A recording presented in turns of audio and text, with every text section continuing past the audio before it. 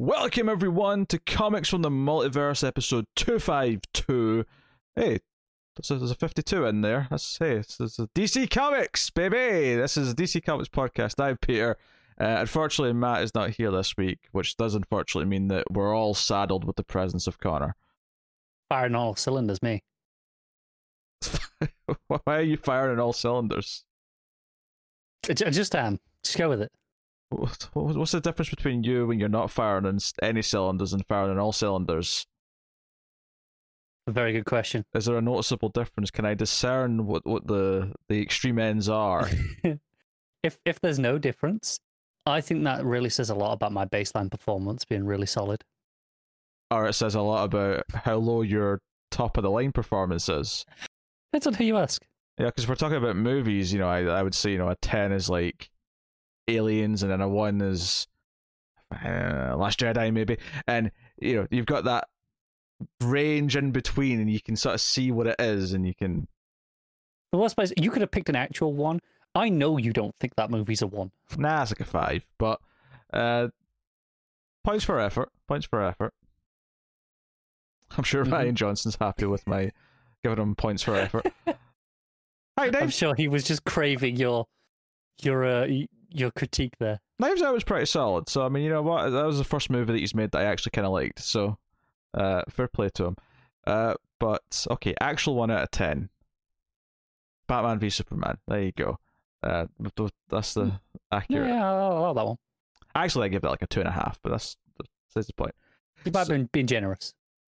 So yeah, the DC Comics podcast. We get together every week and we discuss the books we read. We're actually usually we record this on a Saturday, occasionally a Friday if things work out that way. We're recording this as early as Thursday this week, which is really weird. And the only reason why I'm telling you this is because when we get to the Comixology top 10 in a minute, I do want to put out that disclaimer that this is a very different time of the week for a said discussion.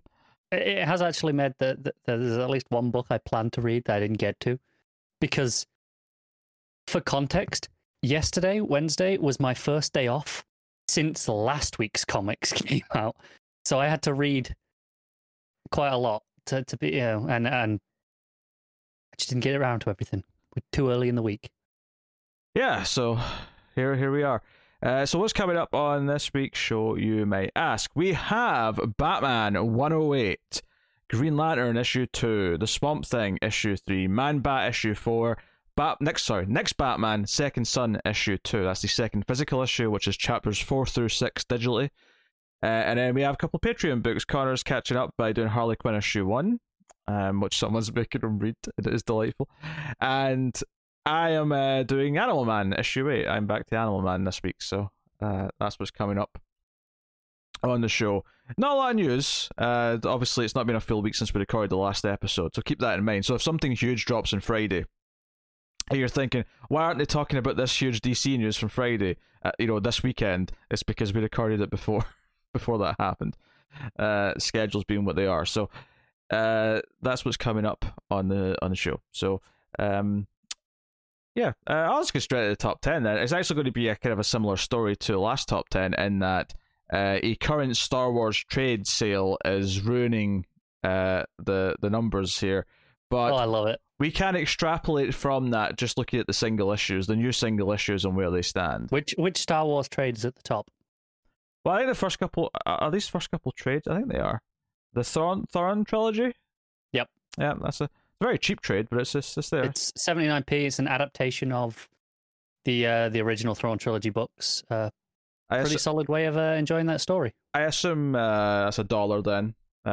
Yeah. The US basically because Marvel have all the rights to the Dark Horse printings of stuff still. So even though they're reprinting most of it in their own Epic Collection format, these are all the Dark Horse omnibus formats that they're putting out, and anything that was Volume 1 is $1, and I think everything else was $2. Okay. Absolute steal for some of them. It explains why it's infecting so much of the rankings. It was worse last week. But so looking at the actual things, it is worth mentioning though that despite that, number 1 is still a new single issue, and it is a DC Comics single issue from this week. So probably wouldn't take. It's probably Batman. Let's be honest. It is Batman. Yes, Batman 108. As much as I'd like it to be Swamp Thing, it's Batman. But Batman does well. It's 108. Or sorry, it is number 108, and it is at number 1. So next single issue on the list, so number 2 effectively here, is actually something that also make you happy. It is Die issue 16. So the first issue of the final arc. Well, that's a shame. I mean, you said it was always planned to be 20 issues because it's a 20-sided die. I kind of hate that. I'm not going to lie. Oh, come on, you love it. Marauders issue. Look at those rules. Marauders issue 20 is number 3 out of the single issues. And then we go to number 4, which is Amazing Spider-Man 65. And then number 5 would be Hellions issue 11. Number 6 would then be Immortal Hulk issue 46. Again, I'm skipping all the Star Wars trades that are here because there's a sale. Yeah. So that's number 6. And then number 7. Oh god, I need to go to page 2 for this. Too many Star Wars trades. Too many Star Wars Invincible trades. And then number 7. Holy crap! This is almost a full page of Star Wars. The second. I'm telling you, it's a stupidly good sale. I suspect it's over now. Which is a shame. Number 7. I think this is actually a new issue from Star Wars. Heroes Reborn issue 1. That's not Star Wars. Heroes Reborn is what Marvel are doing that's their new event. That's where they're Heroes Reborn is Marvel. Oh, you're right. You're right. The universe thing for a couple of months. It looks like he's holding a lightsaber on the cover, and it's in between a lot of the Star Wars. So I just went with it. So that's number 7. Number 8 is actually Infinite Frontier Secret Files issue 2, the digital thing. So there you go. Just so let you know though, there is a new Star Wars issue, and it's the start of an event. It's like Bounty Hunter Wars, something like that. So if you come across that and you're going, oh, that's just more Star Wars stuff, that is a new issue. I've probably passed it already, to be honest. So take that for what it is. And then number 9, by my count, would be Suicide Squad issue 3. But that's something we've been super excited about. Bunch more stuff. And then number 10 would be a Marvel book, which is The Union issue 5. I don't know what that is. I think that's their British hero thing. You can tell I'm so super interested by this. Yeah, I'm not super up on that one. For the record, I have to get to page 3 on these top sales to get to Green Lantern and Crime Syndicate and Swamp Thing. But again, these would probably be on page 1, if not top of page 2 maybe, if it wasn't for a shit ton of Star Wars trades that are all infected. I'm actually having a scan to see if I can see this Star Wars issue. See if you did go past it. No one cares though. Literally no one cares. They might. The integrity of your list. Look, what's important is beating regular Marvel stuff. The Star Wars stuff is separate. It's like a weird subcategory. It's like talking about. Is it though? It's like talking about PlayStation and Xbox, and some asshole presents and says, "Yeah, well, Nintendo's." Well, yeah, it's separate. No one cares. It's just they're the third one. The different. If it makes you feel any better, the War of the Bounty Hunters, you didn't go past it. It's relatively low down. It's at the bottom of page 3 by this count. Really? I don't know what that translates to in the single issues, but yeah, it's down there. That's interesting. Admittedly, again, things are a little bit weirder because we're doing this at this time of the week rather than the usual Saturday, which is what I like about doing it, is the consistency of checking at the same time every week. I have no idea if a lot of people buy their books like later than a Wednesday or Thursday, if that affects things, or if it's just a simple case of all these Star Wars books, because the sale will end whenever it ends, that they'll actually sort of like clear up a little bit by the weekend, maybe, which is possible. Yeah. I don't know. Do you want some interesting sales figures? That I am bringing sales figures to the show here. I know you loved it secretly all this time. I've got actual numbers for some stuff. All right, go on then. Give me some numbers. So this is from Tynan's newsletter. So this is just a couple of things about some of his books, but he might be the next sales juggernaut. You know how there's the odd indie book that just sells stupid, like Walking Dead, right? Like the single issues of that always sold amazingly. Yeah, he might be onto something. His books are trending upwards, which doesn't usually happen. As a rule, books lose sales every issue till they plateau, and even then they still might go down, but it's so small, the increments that it goes down, that it's barely noticeable. But Department of Truth between issues 8 and 9 has gone up by nearly 14,000, which is a pretty big jump. But what's more interesting is Something is Killing the Children.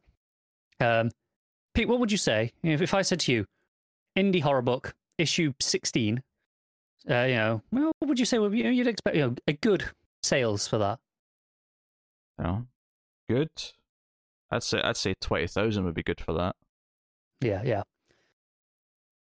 A good issue of Batman. What would you say that is? Oh, a good issue. I mean, that's over 100. That's like 110, 120? I would say a comfortable issue of Batman's at around 100. It dipped below that towards the end of the Tom King era, but that was just kind of a gradual decline over the years. And the anniversary big issues, they're about, 140, 150? I would say close to 200 once you factor in the variants and shit. Okay. Okay, fair enough. But it's still like that's the range of like what would. If you're saying to me what's a good issue of Batman right now, and I don't know because we've not had proper sales figures in like a year or whatever it's been, I would say a good issue of Batman right now is probably 140. Okay. 155. My guess wasn't bad. Yeah, your guess was. Yeah, I mean, but if when I asked you for issue 16 of this indie horror book, you said 20,000. Okay, my guess is probably more off with that, but my Batman one was pretty spot on. Your Batman book was solid, but this isn't Batman. That's the point. This is just his other book that he's doing. Oh wait, no, this 150,000 is the horror book. Yeah, this is Something That's Killing the Children is on 155. That's a graphic novel, though, is it not? No, this is issue 16. What was the other one you mentioned? Department of Truth. That's one of his other series that's going at the minute. I thought that's what we were talking about. No, that one's gone up by like 14,000 between issues 8 and 9. Okay. So this is weird. Like this is astronomically high. I can't imagine those old charts coming out and us seeing that even like approaching 100,000. Never mind. Yeah, like 155,000 on issue 16 of a indie horror comic is basically unfathomable. Yeah, I don't know what to say to that. I do wonder though, like how many different sales avenues is he keeping track of here when the charts that we used to get were just purely from Diamond. These are just those. These are just the direct market sales. Yeah, but direct market isn't just like there's multiple avenues at this point for this to be going through. I don't think it's counting any digital sales. That's not what I'm saying though. I'm saying that we only ever just purely got Diamonds figures. We now have multiple distributors. We now have a lot of other things going on here. I'm just wondering if there's sales that were always not being accounted for before that we just didn't see because we only got Diamonds numbers that are factored into this, and that's why they seem so astronomically high compared to normal. I will say it's fair that it is factoring in. I assume, again, I don't know for certain, but I assume it's factoring in international distribution, which Diamond numbers never did. They were only the US numbers. Yeah. So it may be factoring in those. I don't know. But there are no other publishers, no other distributors that are putting this book. It's only through Diamond, this book. And international, so to speak. Yeah. So it's not like this is being put through, there's not 4 different channels for this to draw. I hate to doubt them because I want them to be successful and all that, but I don't believe that this number is based entirely on the exact same metrics that those old charts were. Because I don't believe a book that I would have said would be lucky to be hitting 20 or even 30,000 would be like a dream for this book at issue 16. And while things can do better than what I was expecting, I'm having a hard time believing it's selling more than every single DC and Marvel book based on the exact same metrics. I get what you're saying. The only thing that gives it some veracity, I would say, is that this was being reported on by places saying that they're hearing these sales figures, these numbers are stupidly high and off the charts before this information went out from him. He was just confirming it in his newsletter, which makes me wonder that, okay, there are other people getting this information as well. because what I want to know is how well does Batman, Spider-Man, and other books of that kind, how well are they doing if we had access to the exact same sources of numbers for like the international sales and whatever else it may be that's factoring into this? Like, how much bigger is that compared to what we typically saw on a monthly sales chart when we were actually getting them? I'm skeptical. I'm skeptical. The only thing I will give it benefit of the doubt is the first issue went to 8 printings. 8.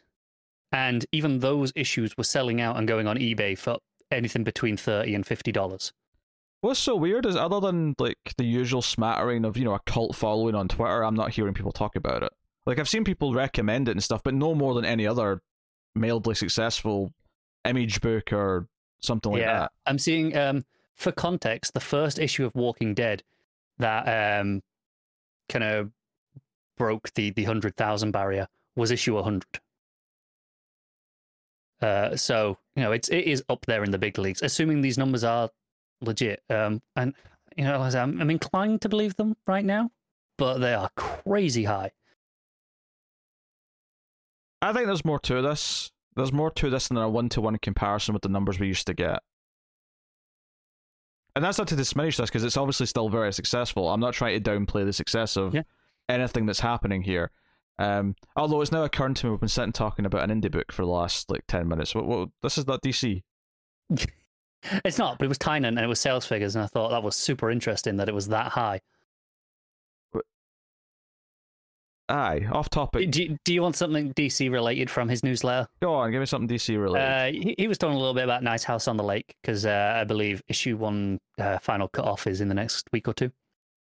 And he was basically outright confirming that he has plans for seasons 2 and 3 nailed down already, and he has ideas for season 4, but it is entirely sales dependent on whether or not they will get greenlit by DC. He's been very frank. He's like, no, it's that is why they're calling it season 1. It is entirely down to whether or not it sells well enough to justify a second season. But he did promise that it'll have a conclusion of its own for season 1, just in case anything happens. So I think that's coming early June. So not too long till we can get our hands on that. Yeah. No, I'm looking forward to the book. So we shall see. But okay.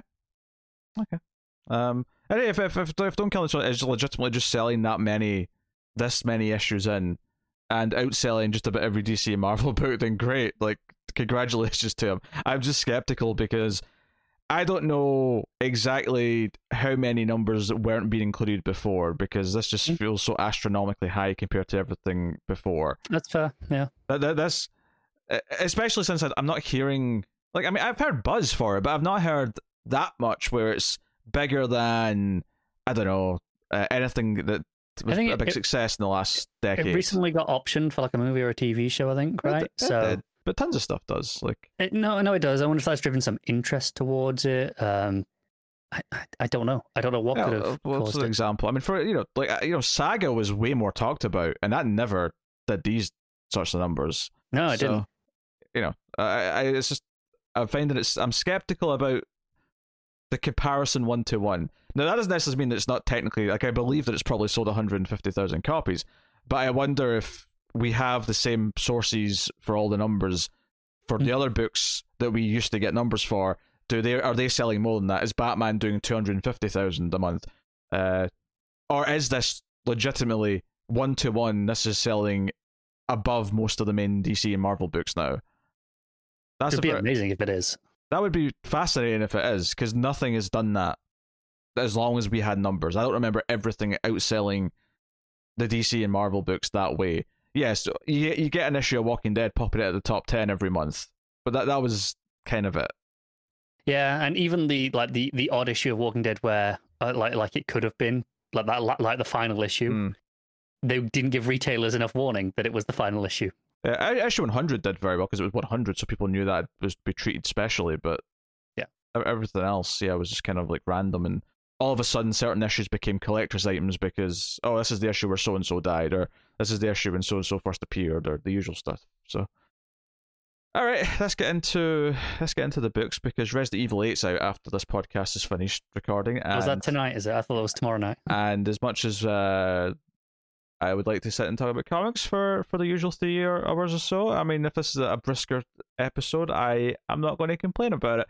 So, Batman issue 108, James Tynion IV and Jorge Jimenez on the art. This is remember last issue, Batman took the disguise of Match, a slightly more hip version of his Matches Malone, to infiltrate the group in Gotham, the Unsane Society. Is it Society? I think so. Yeah, I'm just trying to remember if that's the right term for the using the name, but yeah, and very quickly it becomes apparent that this new character, Mighty Molly, if I'm remembering her name right. Collective. Insanity Collective. Insanity Collective, there you go. I knew it was just another word for group, but... Yeah. So, anyway, we have some of the things bubbling over. We have Nakano talking about masks, Barbara's reaction to this, Saint making his moves. That's kind of the B plot of the issue. But the main plot of the issue is Bruce undercover, but very quickly these characters, or at least Mighty Molly, is like... Miracle Molly. Miracle Molly.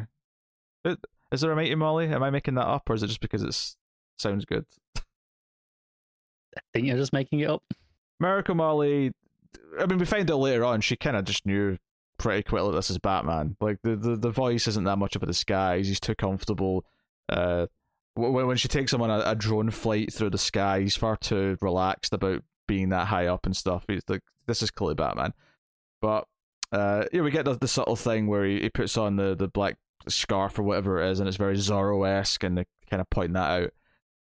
But ultimately, this is about her showing him what this collective is. What is it doing? What is its function? And he's there because he wants information about who hired them to pull off this one job.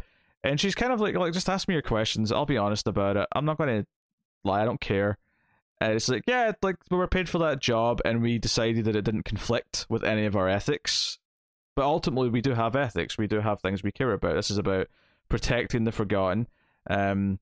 She talks about... I get the impression that she, like, her previous life, like, her mind is, like, wiped of it, because she talks about watching the footage of, like, who she was, like, taking the treatment and, like, not recognizing that person. That she's a completely new person now. That makes sense. I read it more as...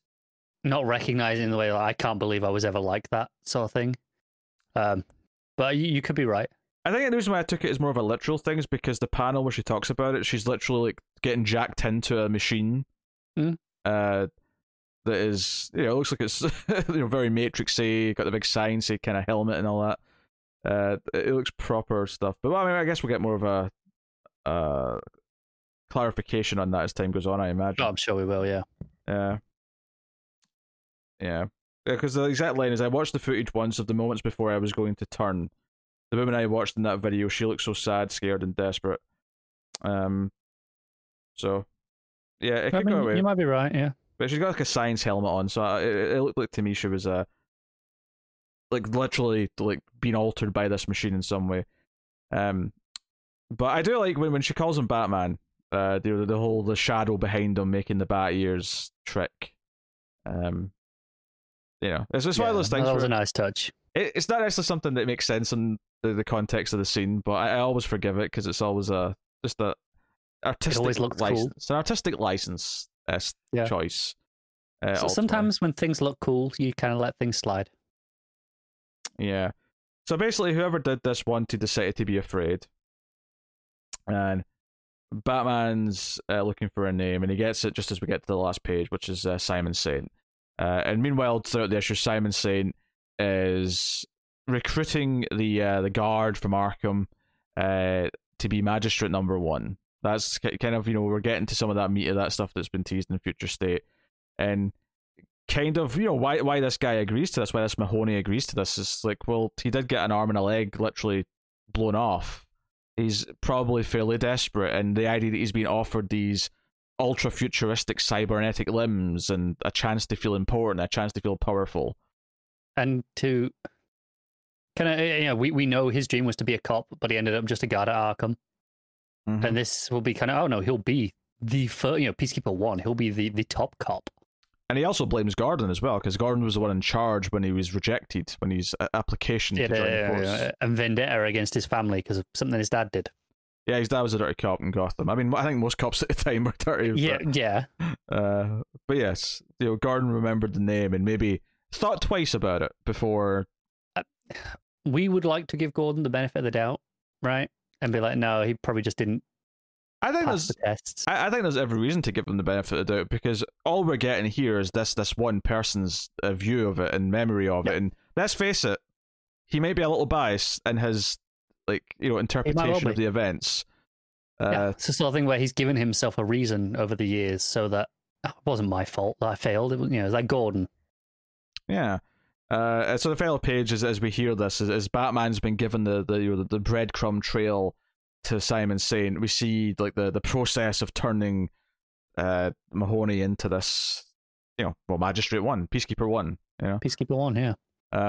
So really solid plot progression issue. It's not as flashy as some of the other ones. Obviously, some very nice art. I think anything where Batman and Miracle Molly are in the skyline and it's just the lights of the city are making a backdrop. It's almost magical looking the way it feels. It's pretty gorgeous. The colors are obviously very strong. A lot of purples, a lot of blues, greens, all that stuff. Really solid stuff. And Babs kind of notices Scarecrow watching from above on one of the rooftops. She's kind of monitoring the city, and that's one of the earlier beats in the issue. He's been a bit creepy, just in the middle of the day, just on the rooftop. As you do. Yeah, he's very invested in things. I mean, it's funny. It's one of these ones where it doesn't necessarily feel as I think the last two issues had a lot of big things in them that made them feel a bit more special, or a bit more because they had to be okay, start of not the run, but the start of this post Infinite Frontier phase of this run, this new chapter wants to make a big impression because a lot of people are maybe trying out the book again because it's kind of a soft relaunch, and we've kind of settled back into this is a normal issue. Yeah, but I don't want to say that in a negative way, because I actually think as far as the middle issue of an arc goes, this is actually perfectly solid and does nothing to. No, it's still a good issue. Me. Yeah, it's not going above and beyond like some of the others. I think this is the issue where Miracle Molly and how she interacts with Bruce, what her character is, what her motivations are, where she stands on the line of right and wrong, and all that kind of thing. Those are the important things in this issue, and I think this is a necessary issue in establishing this Insanity Collective, because we've heard about them for a couple of issues now, but this is the one that kind of sets up the idea that they're not just this evil group. There's a bit more of a nuance to it. I was going to say that about Molly herself, in that we know she's a villain, right? We've been told that this is the new villain they're introducing. She doesn't come across particularly villainous in this issue. No. At the very least, this is a very different type of villain to the ones that Batman usually has to fight. Even compared to, we've had a lot of villains over the years that have been I'm going to do better than you at protecting Gotham because it needs to be eradicated first or something like that.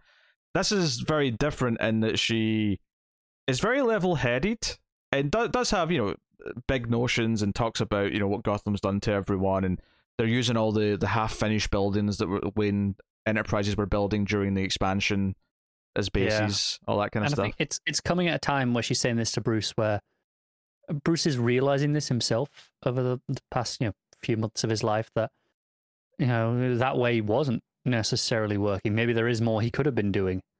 Yeah, because there's a great line later in the issue where she actually says to him, whatever pain you're carrying, whatever caused you to become Batman, do you not think you could be a better Batman, a better fix, a better hero for this city if you left all that behind and were starting completely fresh, just as Batman?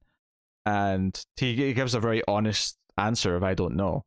It's that interesting question, because Batman is so defined by his tragic past and why he became Batman. And this idea that, well, let's say that you're inherently a good person and you're inherently someone who would want to make the city better, and we took your past away from you. Would that be a better thing? It is.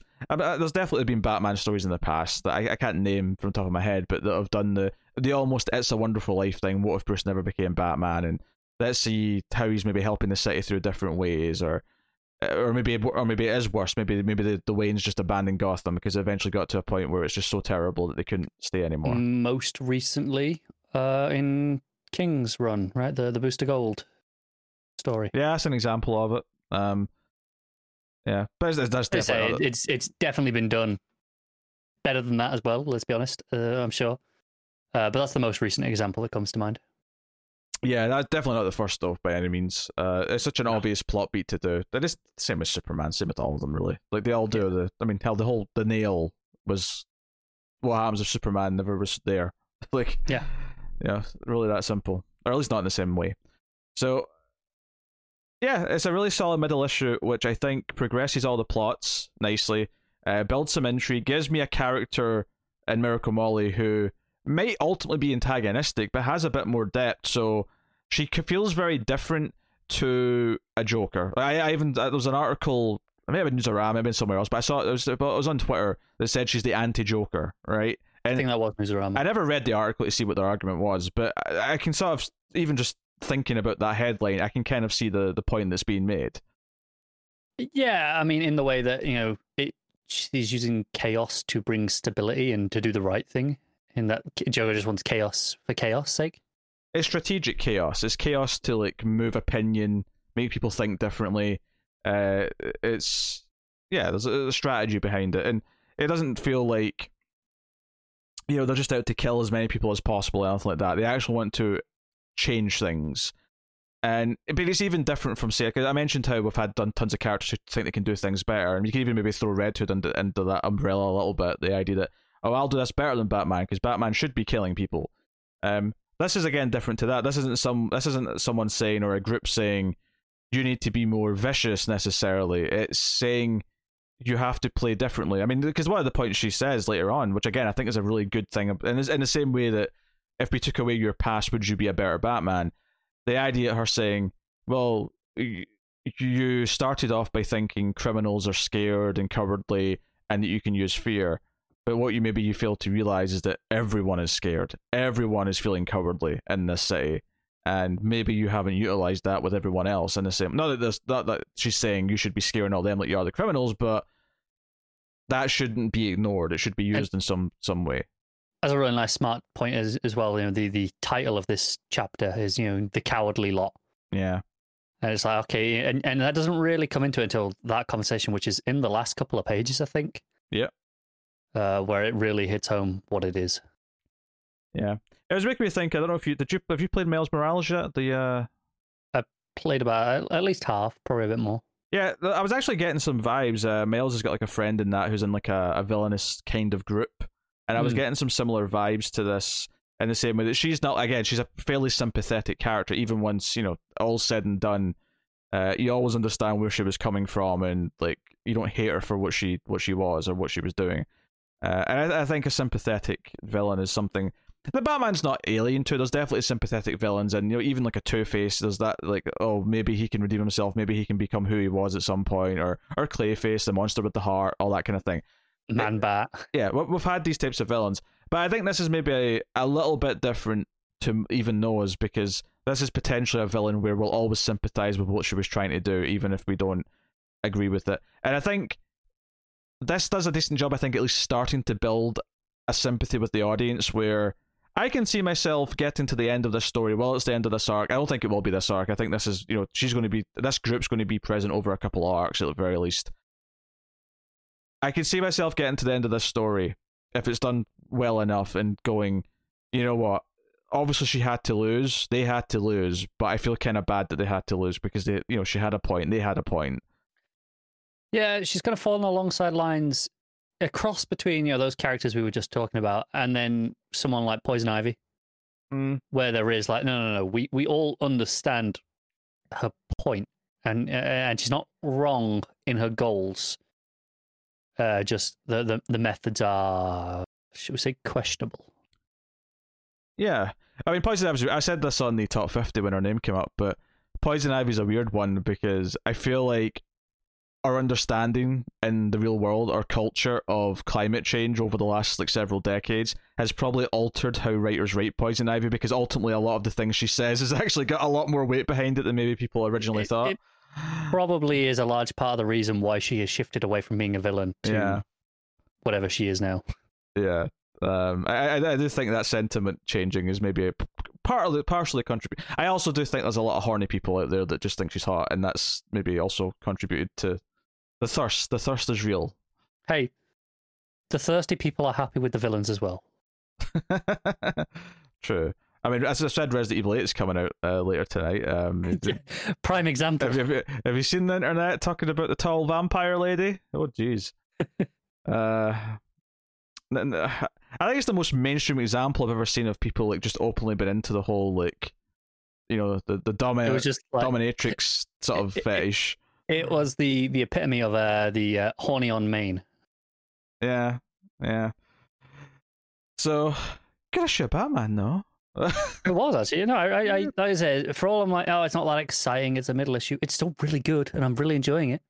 I think one of the things I said about last issue is I feel this again here is that I love the aura of what the city feels like right now. The ongoing threads with Barbara's Oracle, with Simon building up his thing, with Scarecrow building the sense of fear. Because at one point there's a random line in this. I mean, it may have even been in Next Batman actually, which is doing a good job of tying into continuity right now.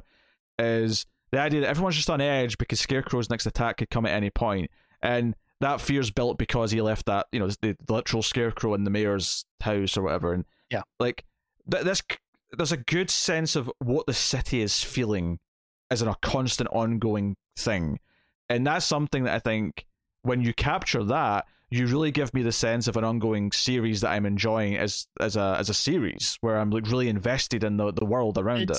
It's interesting because often people talk about writers using Gotham as a character, and usually they don't mean it in this way. Right, they talk about the actual the architecture, the mood of the buildings, the look. Whereas this here, the entire city of Gotham.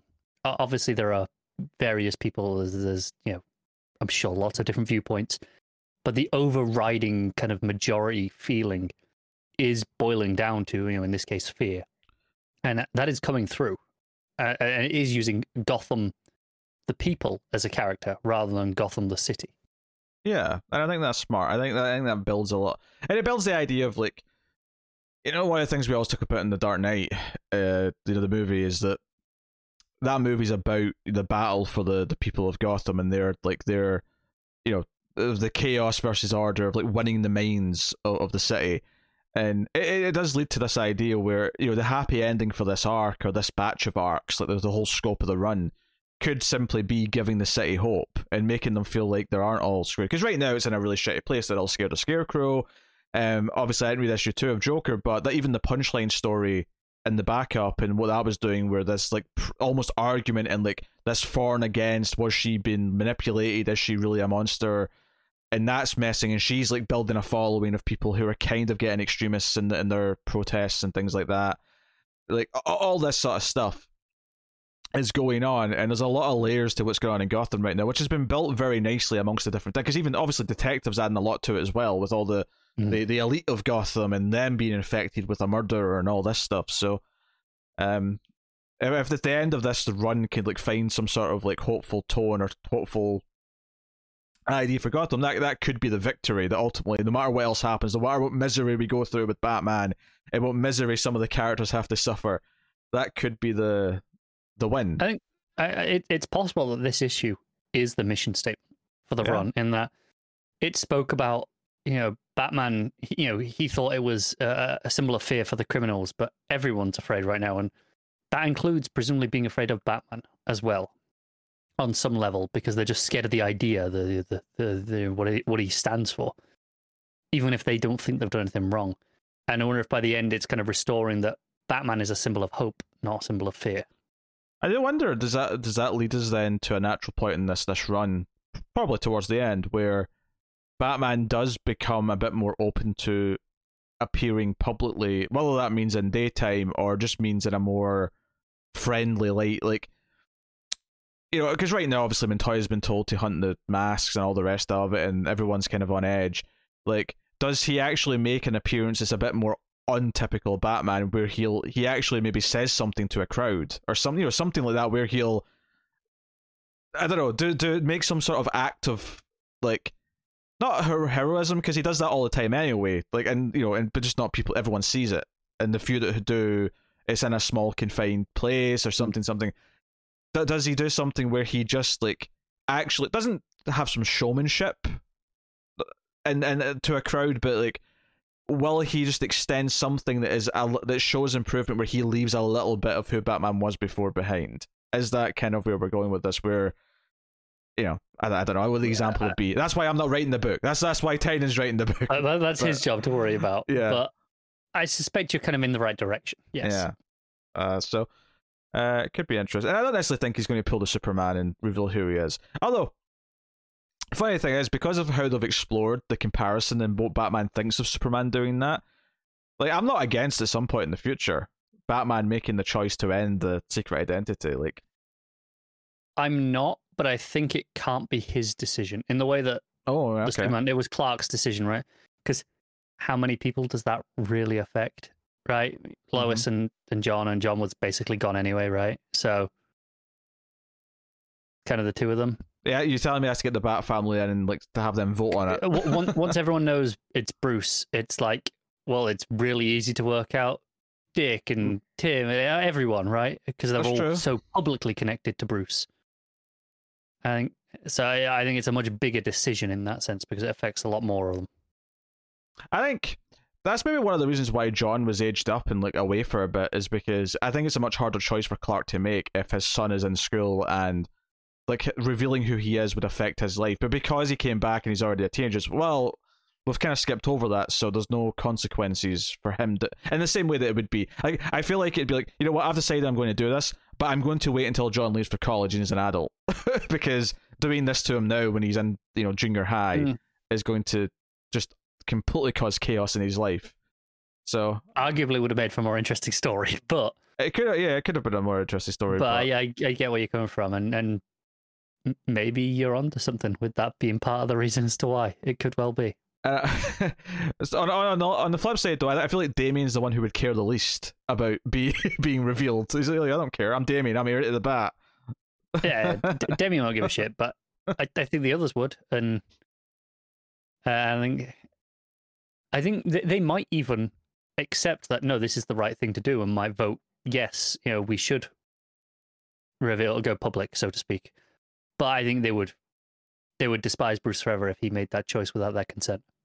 I wonder if you put him into a corner where he has to do it to, like, save the day, and it's not so much a choice that he makes, because he's being selfish. It's more just, because I can't believe I'm going to do this, but one of the best things about Batman Forever is there's a moment where Two-Face demands that Batman reveal himself, and Bruce stands up and says, "I'm Batman." He doesn't really even hesitate. If it means saving lives, he's going to do it. It's just that no one hears him because the crowd's all screaming. I just recorded an hour-and-a-half podcast with the biggest Batman Forever fan in the world, and he didn't mention Batman Forever once. And here I am for half an hour with you, and you go on about it. It's boiling acid. But I don't know. Like, I wonder if you put him into a corner where they'll all understand why he had to do it in the moment, even if it's, obviously if it was something where he just made the choice to do it. Yeah, it would be kind of a big F you to everyone else that would affect. Yeah. No, that's fair to say. But I think it's just one of those things where I don't think he's going to do that at the end of this run. I'll make that clear. I'm not suggesting that's actually going to happen. But I feel like the sort of change we're talking about is the sort of thing that could be a stepping stone to one day him saying, I do actually want to make that choice. I just think, just where you're on that, so I think it's so interesting how optimistic we're being. In that, so far, everything is going down the path of Future State coming true, right? And we're just kind of here going, well, it can't. We everything we're suggesting is like, no, the story has to be avoiding Future State, and it probably does. But it is fascinating to me that we didn't even have that conscious conversation. There was no decision. We've just both come to this, no, this is the story. Because it's not interesting if it just becomes exactly like Future State was, and Future State, if that wasn't just a warning of where it could go, then it's like, so we just spend, 5 arcs getting to Future State, and then oh, future state's here, now we have to get our way out of it and somehow back to like a recognizable continuity for everything to carry on. No, it's not going to be that. That'd be annoying and stupid. It would be. So yeah, like somehow at some point there is going to be, and that'll be interesting. Is okay, what are the key moments or decisions that change the course of where this is going? Like, what's the key decision that either Bruce or someone else makes that stops future state Batman from happening? I think that's what's interesting as well is the ripple effects of. There's a lot of different future state books that were all technically, as far as we know, in the same continuity, and like the various books are building to their own stuff in different ways. We know the Superman family were having John take over as Superman, Clark's off to do Warworld stuff. Yeah. There's a lot of things that, again, like this, are building towards that status quo. And it's, how far down this line do we go before we have to break away and kind of do something different? Well, the fact is, some of them were set much further in the future than the others were. It depended on what the books were. And like some of the Superman stuff feels like it could be fairly soon enough, where maybe Warworld stuff, that could kind of just become like, I mean, I'm sure there's some small details that say otherwise, but the main bulk of it, like, there's no reason why that can't just be a story that's ongoing in present day Superman in a couple of arcs' time. But there's other stories where, okay, John Superman's fine, but Yara Flor's Wonder Woman. So those things have to line up, and how far in the future is she Wonder Woman? Like, things like that, where... And then there's other ones where it was like, ages away in the future, where it's like, well, we can't get to there naturally without a time jump. It just doesn't... Yeah, those ones are different. So... yeah, I don't know. I haven't spent too much time thinking about it because I'm just trusting them here. I'm not either, and I only brought it up because we were talking about it just again because we're assuming it's not going to hit that point, and we were just talking about it like, oh, this is what will probably happen. This is what we think might happen, and at no point did any of us say, yeah, but Future State says this. It was just a complete disregard of that. Like, oh, that's not going to hold them back, and it was. I just kind of noticed that we hadn't kind of even considered that. Because I'll put it this way, if we end up to exactly what the Batman side of things were in Future State in Batman, and to an extent Detective Comics, if we just get to exactly what Future State was, then Future State itself was kind of pointless, because why set up all these threads and details if we're not going to change it, if we're not going to show where things can go, and then introduce Peacemaker 1 or Peacekeeper 1 and do these things like throughout. If you're not going to show how we change things, if we're just going to have it play out and just go exactly to the B, if we're on point A just there, if we're just going to get to point B, exactly the point B we're expecting to get to, then you've not done anything with the story. You've just got there. And it's not. I agree. Yeah. There's no change, and you change. The key thing about a story is you have point A to point B, and there's a change. There's an arc. And that is the fundamental 101. That is the key thing you need in a story. Yeah. That's it. That's the key thing. And obviously there's other stories on the way there and stuff, but if it just gets to what Future State was with no change, with no variation, with no idea that it's, first of all, like if it was, let's say Batman was going to get there exactly, then what is every other book that had a Future State example going to get to those exact futures at the same time? Or varying points? That would be really dull. It'd be a really stupid choice. It would be weird, yeah. Again, I trust them not to do something silly like that. Yeah, me too. So, yeah, main story's solid. It is. Batman 108. What are you giving the main story? I'm giving it a 7.5. Not quite as flashy as previous issues, but really solid, nuts and bolts, middle of the story stuff. I'm happy to give it the 8. I think it's a great middle issue. And, that comes with whatever caveats you want to give it. But the art's fantastic. All the stuff with them up in the top of the skyscrapers that are unfinished with the city lights behind us. That full page spread of when they're first on the drone, just flying over the city, looks gorgeous. A lot of that stuff. And I think, Simon Saint being this little sniveling prick who is like tricking, he's like, oh, we're not going to make you spend a penny for your cybernetic things. It's just that, if this magistrate program goes through, you'll be Peacekeeper number 1 and you'll do your... And we kind of know from Future State that he's going to be fairly into it, so it's not like he's... But I do wonder if there's going to be an element of this where it's going to be a little bit more tragic, where we're going to feel like he's actually been kind of coerced. There's an obligation into it rather than he wants to. And he's a prick in the future, but like, what steps along the way make him that prick? Yeah, I think he's a bit of a prick already. Let's be honest. What, Mahoney? A little bit. Oh, but he still saved people. There's a sympathy there because he actually did do the heroic thing before. He did. He's. I'm not saying he's a bad person, but like I say, things like him being so jaded and bitter about Gordon that may or may not even be true. And he's been holding on to that for years. Tells me, okay, no, he's probably at least a bit of a prick, and Gordon probably didn't accept him for a reason. Yeah, I think bitter is a fair word. He's a bitter man. So then the Ghostmaker back up with him on the island fighting the robot tigers, trying to get to this Madame Gold or whatever her name is. It was something like that. Madame Midas, that's what it was. Madame Midas. That was close.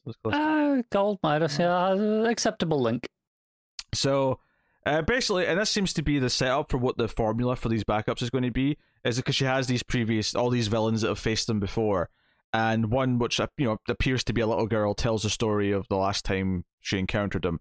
I've got a feeling the next 4 or 5 of these are going to be the other villains telling their story, and that's how they're going to format this. Which, I mean, it's fine because it fits neatly into a 10-page thing. A little bit of setup and then the story itself. It's fine. They're just not super engrossing. No, I appreciate trying to do more. I think the problem with this is instead of giving us a story, at least so far, which makes me like Ghostmaker by giving me something to sympathize with or empathize with, it's more about trying to sell me on how cool he is because he's got all these fighting skills, and look at how cool the fight is, where he cuts off her face and then like her head melts back together. Yeah.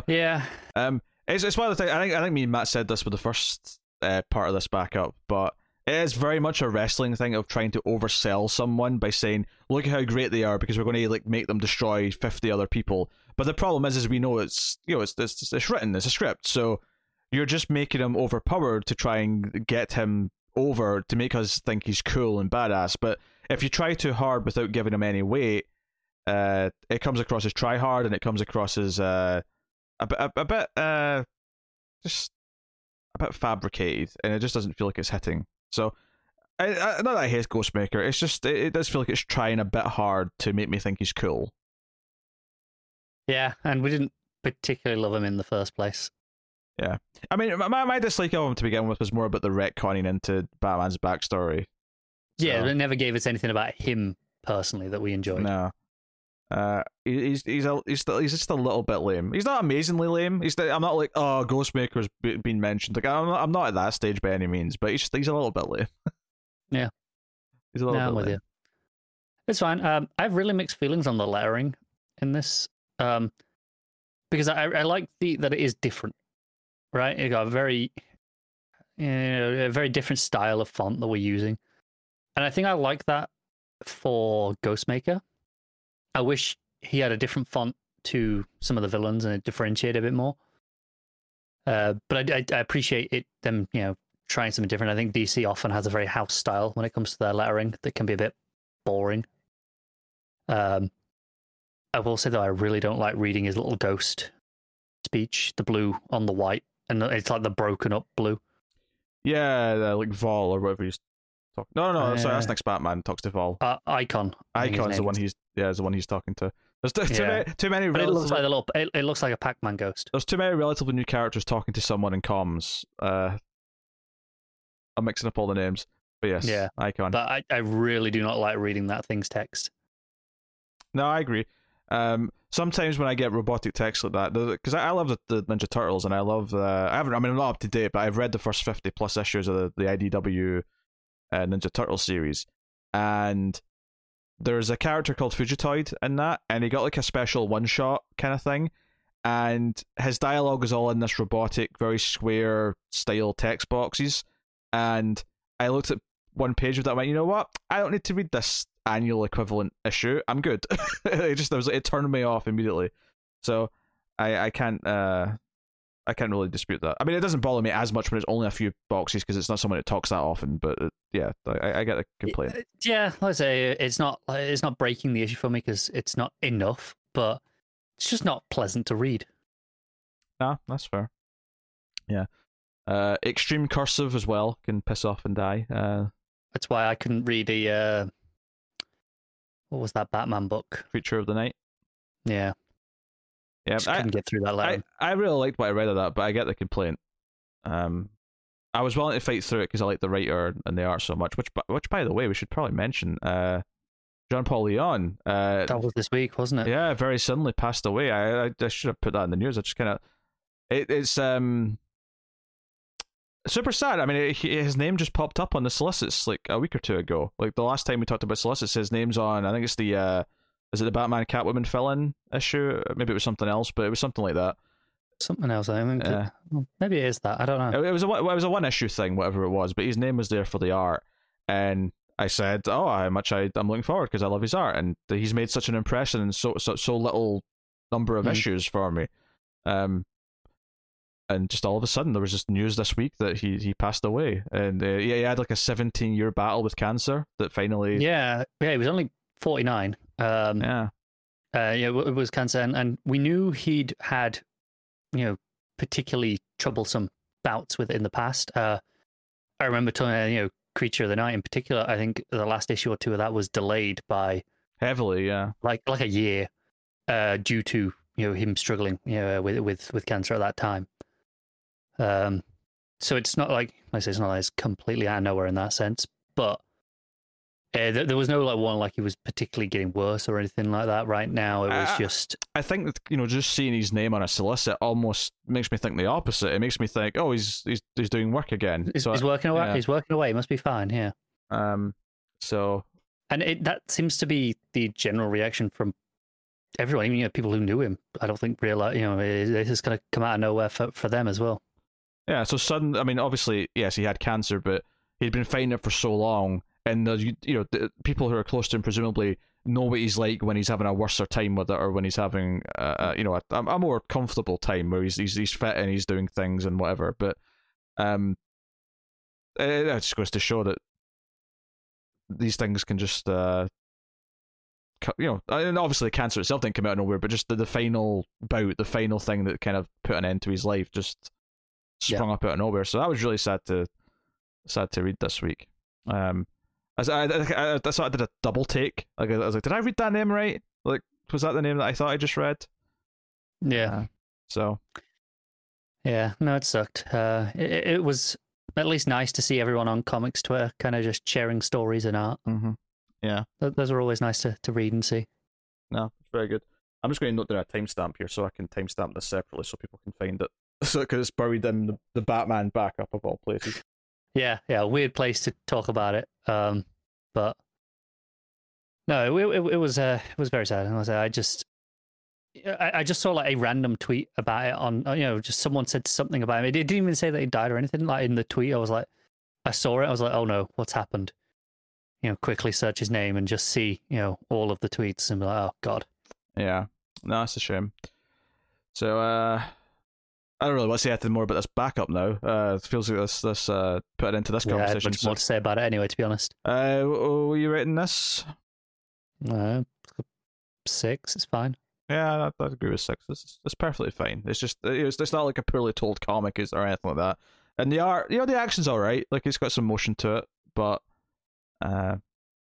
very very manga-esque. Yeah, but that's setting my world on fire by any means. So there you go. We will move on then. Green Lantern issue 2. Geoffrey Thorne writing with Dexter Soy and Marco Santucci on the art. Now you weren't here for issue 1 of this. Have you read issue 1 and therefore issue 2? Yes and no. I read issue 1 earlier today because I was like, okay, I really need to read this, and I was like, I'm not really enjoying this by the end. And then I was like running late on time. And I was like, screw it, not reading issue 2. If I'd had more time, I probably would have tried it again because I didn't hate it. I just didn't really like it that much. What's so funny about this book is that obviously we all had our reservations going in because the writer who did this did the Future State issues, and the one we tried wasn't that good. Yeah, and then I hear Matt loved this book. He loved issue 1. He was over the moon. I thought there was some rough edges to issue 1, but I did like a lot of what it was doing and what it was setting up, and some of the questions it was raging about raising about breaking the heart free and bringing magic back and stuff like that, and how that ties into Alan Scott's side of things, and and there's the big ending of the assassination of a Guardian and all that. This issue 2. So issue 1 was a longer issue. It didn't have a backup. It was just, but it got that size of pages, that page count, to say it properly. This issue was normal sized, which I think benefited a little bit because the pacing didn't feel as drawn out. Not that there wasn't a lot happening in that first issue, because there was, but this is 2 issues in now, and both issues are like full of like really big things. Like this also has a big ending where it introduces a lot of stuff, and there's a lot of like setting the table of what Green Lantern's going to be for the next while, what the status quo is. And the funny thing is that it does such a decent job of setting up this is what the status quo is now for Green Lantern going forward, that the ending then adds in this big shock that completely shakes what they've just set up in a different way, and it's like, okay, all right, I need to get my bearings. And that's not even necessarily a complaint. I was kind of into most of what happened in this issue, but it was just, there was so much going on. It's what's so funny is that the complaint we had about the Future State issue that Thorne wrote was that it was essentially a lacking plot. It was just a fight, meandering and fluff. Yeah, it was just a fight that went on for the whole issue, and everything that we're talking about just felt like it was fluff and filler to justify the action. There is so much plot in these 2 issues of Green Lantern so far. I'm struggling. I'm struggling to keep it all in my head. So without further ado, let me actually talk about this. So the natural event, of course, to follow on from last issue is there's a funeral for the Guardian, as hinted by the cover. Yeah, and we get like some of the Lanterns who are there in person in their sort of their black funeral version of their outfits, which is a nice touch. No, they're not in those on the cover. No, but some of the others are there too, but they're not in the black suits because they're being projected because they're elsewhere, right? So they're just like a Green Lantern projection, calling in from afar, and we see that the culprits from the terrorist attack are in cells, and they're the women in particular screaming about her magical return. So it's like, okay, I'm already kind of into this. I'm kind of excited about where they're going with these ideas. They talk about how like an accomplice to these was like a giant dragon creature that they had to fight right after the assassination. So we get some glimpses of that, and they kind of establish these things and how because it's a magically based creature, this dragon thing, they can't just like the ring energy doesn't do anything to it. It just kind of bounces off. So they have to like sort of use their ring energy to like pick up rocks, and that does damage to it. So it's not a big workaround, but it's setting up that maybe there's going to be some obstacles where the rings just don't, handle the magic necessarily well.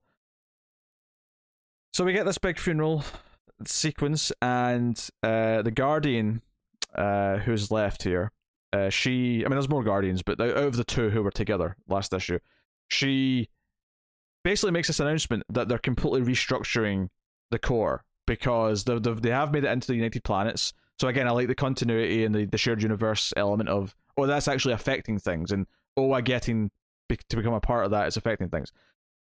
Basically, one of the worries of the other planets and the Federation here and the United Planets is that Oa is really powerful. It has like a fleet. It has this the Green Lantern Corps are like thousands of superpowered soldiers that police the galaxy. There's a concern that they have too much power, so they basically say that I think it's 1,200 lanterns are being taken off their sectors, and those sectors are being given to the United Planets like guard, like the Thanagarians or whoever it is that's running that, and they're being taken off that duty, and a bunch of lanterns get reassigned, and it goes down kind of like a lead balloon where they all get, there's like a page where there's all these different the lantern captions of saying Lantern Cruise, you're going to Oshiha, which is a Crux world, and we learn about so much mythology in this issue. We learn about the Crux worlds and talking about how Earth's one of those, and the Guardian even brings up like why do you think that Earth has had 7 human lanterns in the span of one lifetime? No other planet has had 7 lanterns from the same planet in the span of like a single lifetime. Like Earth is kind of special. It's kind of the Crux. It's the heroic Crux world or something that effect. I'll get to the page itself and be more specific in a minute. But they're all pissed. They're all pissed that they're being assigned elsewhere, that some of the human lanterns are being shoved out to these planets that are far from home.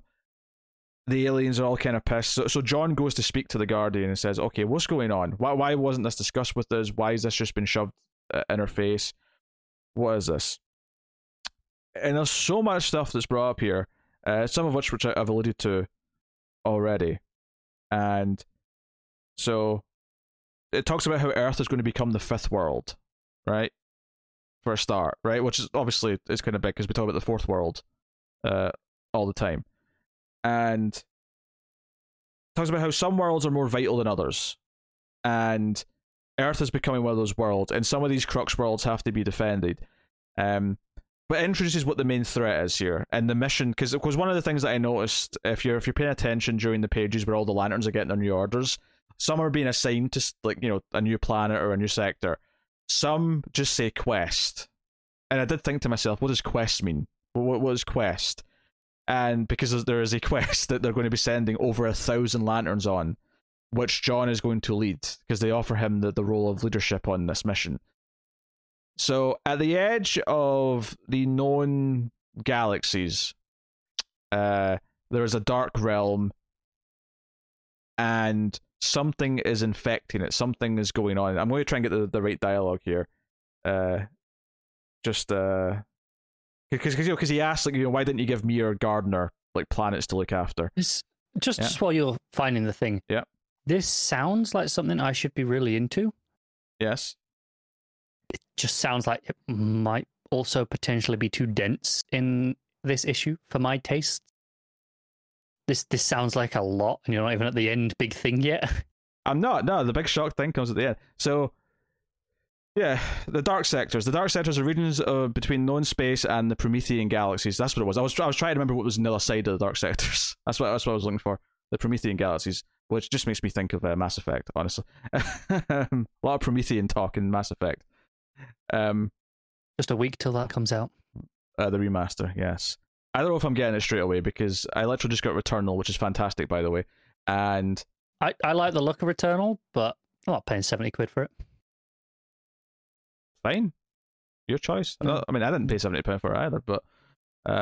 Fine, but that's the retail price, and yes. I don't want to support that. Alright, fine. Well, I guess you're just not buying any new games then, for a while. Not Sony ones, I'm not now. But yeah, so Promethean galaxies, beyond the dark sectors, and they talk about how the dark sectors, because they can't look into them, the Guardians are prevented because there's threads of hypertime, eruptions from the bleed, underspace cyclones happening. Lots of big phrases. Lots of really big, cataclysmic, galactic sounding phrases. These barriers are recent. They are clearly artificial. We wish for you to investigate. That's the mission that he's given here. There's like a purpose. And, you know, he basically says something, even 100 lanterns wouldn't be able to deal with this. Like, it's like, oh, you're not going to be alone. You're taking over 1,000 lanterns on a vessel. So they're actually going to have a ship. They're not just going to all be flying together, because it's such a big long journey, and because there are going to be so many of them. They make a ship, which does look like a Green Lantern construct. And it may actually just very well be like a shared Green Lantern construct that they all do together. But I do wonder if there is actually a core ship under there as well to actually like house them. It wouldn't surprise me. But yeah, so it's funny because he feels all kind of prominent here. And one of the things that also gets brought up as well is what some of the other Crux worlds were. Because there's not as many as there used to be. There was supposed to be 7, but this is the line here. 2 were lost. We failed to prevent the destruction of Krypton. So that's cool. Tying in Krypton to this, and then just throws that the Guardian just throws this out there. And of course, there is your failure. You remember Xanshi, of course. And I'm like, damn. Wait, blame Judge Stewart for the destruction of one of the Crux worlds. I don't know. It's just this really sad moment. I liked how it came up here though, because sometimes it gets over mentioned with Jon Stewart. I kind of like to hear though, because it made it feel like it was really important, like like along with these other planets. So super interesting stuff here. I'm sure there's a ton of mythology this also ties into. This is the sort of thing that I'm sure Matt's doing deep dives on DC Wiki and Oh, he definitely is. He's looking into like what these other Crux worlds are exactly and what they all represent and all the rest of it. But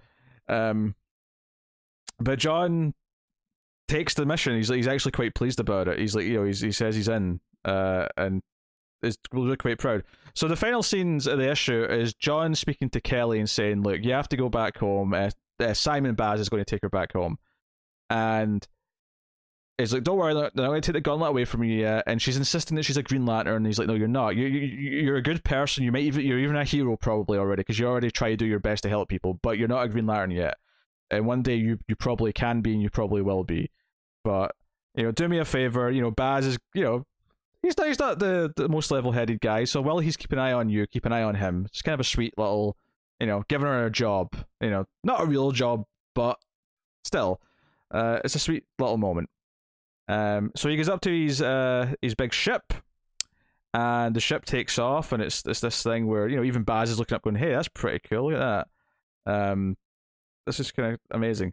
And this alien sort of octopus looking thing comes up and starts talking to Kelly, and basically talks about how she's really hungry.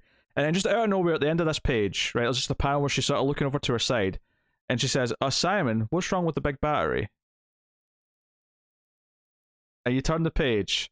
It's a 2-page spread of the power battery exploding. Okay. And a blinding green bright light as like aliens on Oa are just running for their lives. It's like just this, it looks like a nuclear blast going off. But it's the power battery. And we see kind of like reactions around the world, like people like watching this. Like it looks like Mongol's quite pleased when he's watching it on a thing. I bet he is. We see like Kyle react to it where he is out in the Vega system. We see a few other reactions. And then presumably this guy in the orange cloak is like the main villain behind this magic group. He says, "Yes, Oa, die quickly. This is mercy, though you don't know it." And the last couple of pages is it's like almost like a POV shot. We see like a green beam of light coming towards Oa, and we go to like a POV where we see like the hands out in front, so you don't really know who it is that's coming. And when we see this the cities on Oa, it looks like Terminator 2. It looks like there's craters and the buildings look desolate.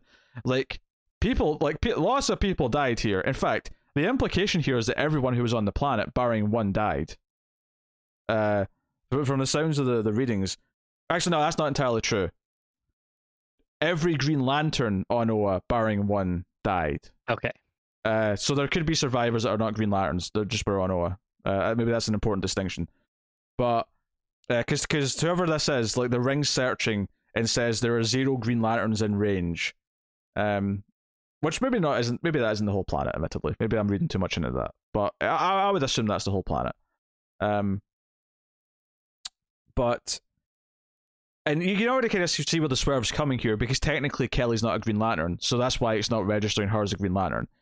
So, but it's like, so we see a silhouette, this figure, whoever it is going towards this little bubble, right? So Kelly's made a little green bubble, and she's trying to protect Baz, and it looks like Baz is dead. Baz is lying there, he's got blood on his hand, he's not moving. Kelly, presumably it's in Portuguese, just saying something and crying at seemingly Baz's dead body, and then the final page reveals who's been flying towards Oa. It's Jo, and Jo looks down at Kelly as she's crying, and that's the final page of the book. And yeah, so the power bar, which makes me, the first question I have, wait, all those lanterns that just went on this mission, can they not recharge their batteries now? Like, the rings, like, is that them? Like, once they run out, is there no more power? At least for now? Presumably. And does that make Kelly's gauntlet really special? Because it's not coming from the power, it wasn't coming from the power battery, so is she the only technical functioning Green Lantern? Because her, and actually Jo as well, because Jo's ring's separate, right? Maybe. From what we read in her book, which obviously we kind of drifted away from because the schedule was so bad. I do want to go back and finish that, though. I kind of want to just read the whole thing from the start, because it was... I'm an issue behind, but I think there's only been one issue since we dropped off entirely. That's because it's, every other month, and then even then sometimes it gets delayed. But this was exciting. Like, this final page was like super. I mean, the whole final scene, like the way it just suddenly happened, where the lantern, the power battery, the big power battery blew up, just felt like a huge deal. And because even before that point, if you take that away, I was already into, okay, there's a big menace out at the edge of space. John's taking a legion of lanterns with Guy to go and see what it is and investigate, and I'm sure that's still going to be a subplot. It sets up this new restructuring of everything. It makes it about something that isn't about the other Lantern Corps, so it's a nice fresh story, at least for me. I don't know what Grant Morrison was doing over the last couple of years, but it felt like a fresh take on Green Lantern. It was playing with a lot of the different characters. It was focused on some that maybe hadn't had as much focus in the last few years, as well as this new character. Two new characters now. But this explosion happens, and you get the sense, because it talked about the magic escaping, like the star being set free. Presumably that's what this explosion of the power battery is like, what's contained within it is being set free. So this could go down the toilet. This could go a number of ways that would be really weird and unsatisfying.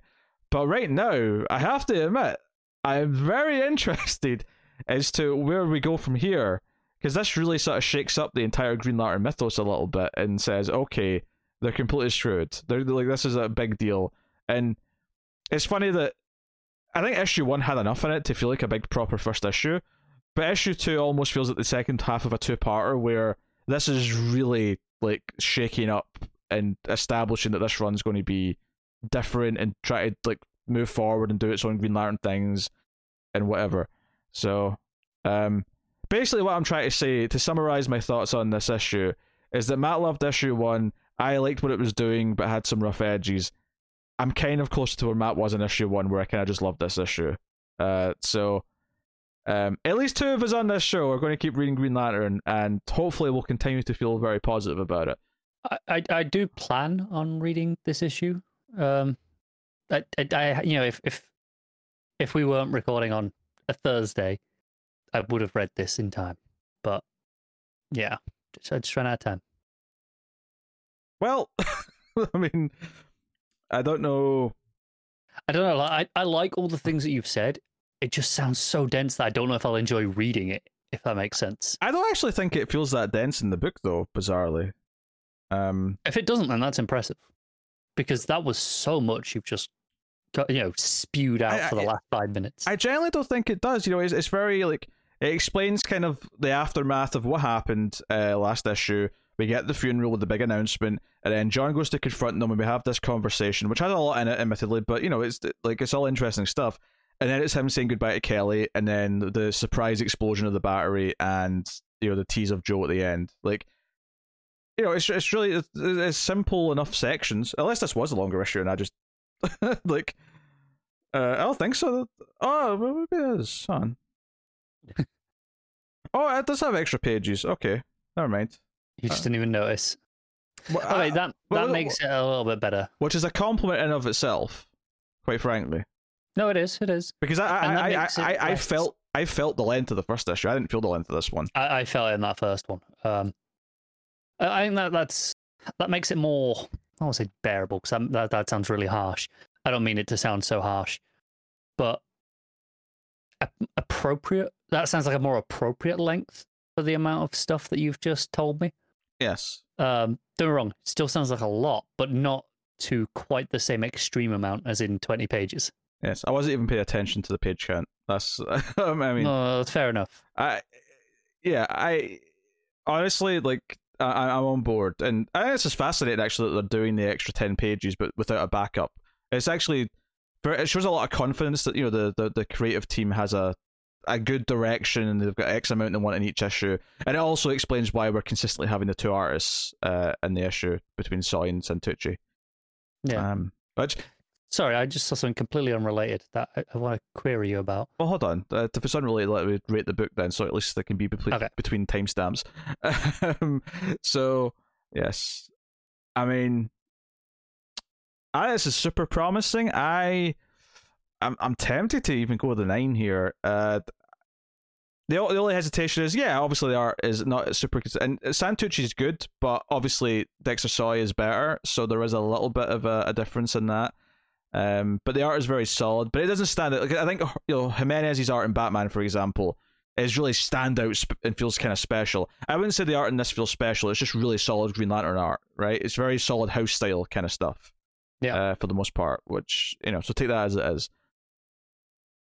But I'm into everything it's setting up, and it's been a while since I've been able to get excited about Green Lantern, and having just dropped Wonder Woman, which has been a consistent book for a while, for me. I'm really glad that Another Corner was able to step up and say, "Hey, we're back to being something you're going to like." So, screw it, I'll give it the 9. Green Lantern issue 2. I was into it. Fair enough. It's good stuff. All right, what's your side tangent? Unrelated. I just opened up the next book ready and saw the ad. Oh. I didn't really pay attention to the ads earlier. I was skipping past them. But it's the ad for Future State Gotham, which I was under the impression was going to be the Red Hood book, or at least at first. It's the Stars Red Hood, is that? It does. But what I didn't know, or maybe we did know and I'm forgetting, so this is why I'm querying. Mm-hmm. It's a new black and white series. It says black and white series featuring the entire Bat family. Now, featuring the entire Bat family I buy, it's just going to cycle through different characters arc by arc. But I don't remember knowing that was a black and white series. Did you know this? I don't think so, but at the same time, you're making me sort of doubt myself, because I'm not. I don't think I knew that, but at the same time, it's not shocking me. So I don't know if that says that there was something that we didn't know that is in the back of my head. It's very possible that we did know and I've completely forgotten. But I just read it then. I was like, that seems like entirely new information to my brain. I'm not going to do this, but if I could be bold, this is where I would cut back to the episode where we talked about the solicits, where this came up, and there's probably a discussion. If I was to guess, I would say it said black and white in the solicit, and we said, "Oh, that's probably a mistake," and moved on. It's possible. That would be my guess, but no. Green Lantern, pleasantly, continually growing in surprise with that. But moving on, The Swamp Thing, issue 3, Ram V and Mike Perkins on art. And would you believe it, Matt's not here for the issue that brings in multiple Poison Ivies. This sad bit of luck of that. But yeah, so Jennifer wants to analyze Levi, give him an MRI, and try and figure out what's going on with him. And pretty reasonable. Yeah, it's all reasonable stuff. And again, we talk about the coloring in this book a lot, but because it's going to be so drenched in green after this, I love that they made a point of okay, we're in the city for a page or two. Let's do some purples and stuff. You got 2 panels at the top of the page where it's neon. It almost feels like it's in current Gotham. Yeah. So I like that touch, but yeah. So basically, he ends up getting into the green, where his brain readings start change as the machine's running, and she comes in. There's flowers and foliage and just green, all over the room, and she ends up getting taken into the green along with him. And it's interesting because his narration, during that 2-page layout with the brain changing as it's going into a seed, effectively. He mentions the red versus the green. We're bringing up those concepts again, which I think is very fascinating. But he ends up in the green, and obviously the arts here is gorgeous. This is we've said this before, but this book is playing so well to Perkins' strength as an artist. And he runs into Ivy, but as we sort of discover throughout the issue, this is only part of Ivy. It's Ivy's kind of split in two almost, and the more human side of her, the more sympathetic side of her is kind of this first one that he meets, and then the sort of the Queen Ivy, as it were, is the more. And this plays back into the it was the Ivy and Harley mini, I think, that me and Matt enjoyed, where it established these this split Ivy, that you've got the more traditional evil version of Ivy going around, and the one that's in a relationship with Harley at the same time. Yeah, well, I guess the idea that they're because I'm assuming they're both part of the same person, and it's almost like her inner psyche in the green at least gets to literally split up and kind of be opposing pretty much views. Except interestingly, not just in the green. It's taken the plant biology element of it to the extreme and kind of literally split her. I mean, I wouldn't have cared really either way, but I do appreciate in principle that this ties into other Harley or other Ivy things that have been happening. It's not just out of the blue. Yeah. So I mean that's nice, or out of the green, as it were. But she mentions, hopefully, your friend Jennifer doesn't, run into him, and there's a tease of like, wait, so she's in here too. But there's a great moment here, just before we get to that though, where she mentions, there's various different things in here to be frightened of, and they look over like a ridge, and there's a full page spread of this giant green/red monster. What this is the Woad-Woes, which is a thing in mythology. Oh, go on, tell me about not this. Not usually that big. Oh yeah, this is a kaiju. This is just say what it is. It's a kaiju. Yeah. Like the Woad-Woes is the wild man of the woods, usually like a satyr or a faun. Yeah, kind of similar to Sylvanus, Roman god of the woods, the wilds. Pan for the Greeks. This idea of representing nature and kind of free spirit. This is a very different take on it. Is this just because I was thinking the face looked kind of almost gorilla-esque at a point, and I was wondering if this was like a mix of green and red, but I wonder if I'm just maybe reading too much into the woodness of the face, rather, if it's just meant to be a green thing. I think it's supposed to just be a green thing. I could be wrong, but I would assume that, and the face is more, it's like a tree bark. Yeah, no, that's what I'm thinking there. It has a bit of a gorilla look to it. It does. I think it's just the shape and the way the almost hair comes down at the top. Yeah, giant tusk though. I think the coloring and the shading in the sky, the exposed rib cage. Oh man, so good. But then we find out, because this is obviously quite in the distance from them, because they're seeing this full size. Jennifer's actually running away from its footsteps. It's a nice transition. It's actually a really neat transition to her, because they see this big thing in the distance. Then we find out at the foot of this thing is where she is, where she's ended up, and that first panel of Boudreaux sticking his face out behind a tree. This Perkins at his best. Do you know what this is? This is. There's a bit of sadness. This is the dark character in the woods, the evil character, but there's even just it's almost like the dark Swamp Thing version of like a Loki. The way he's just sort of creeping out. I think it's really interesting that it's not immediately sinister. There's a curiosity to it. Yeah, I was going to say curious. He looks curious. Yeah, but he comes really interesting. But he comes out and helps and takes her hand and offers some help. And when she mentions the friend that brought her here, she's like, oh, another avatar, the green. He's not completely withholding, but obviously he is withholding some here. He's not being super honest about who he is. But he's like, it's unusual for a human to like come through this way, like to enter here and like be here. Really good. So he offers help, but obviously we know that he's not to be trusted. So we're worried for her. We're like, oh no. I wonder how much he's all there. Like, he did help her. He didn't have to. He looked curious, not sinister. And we see the back of his head at one point, and it's not. He's not fully formed. Yeah, it's kind of hollow.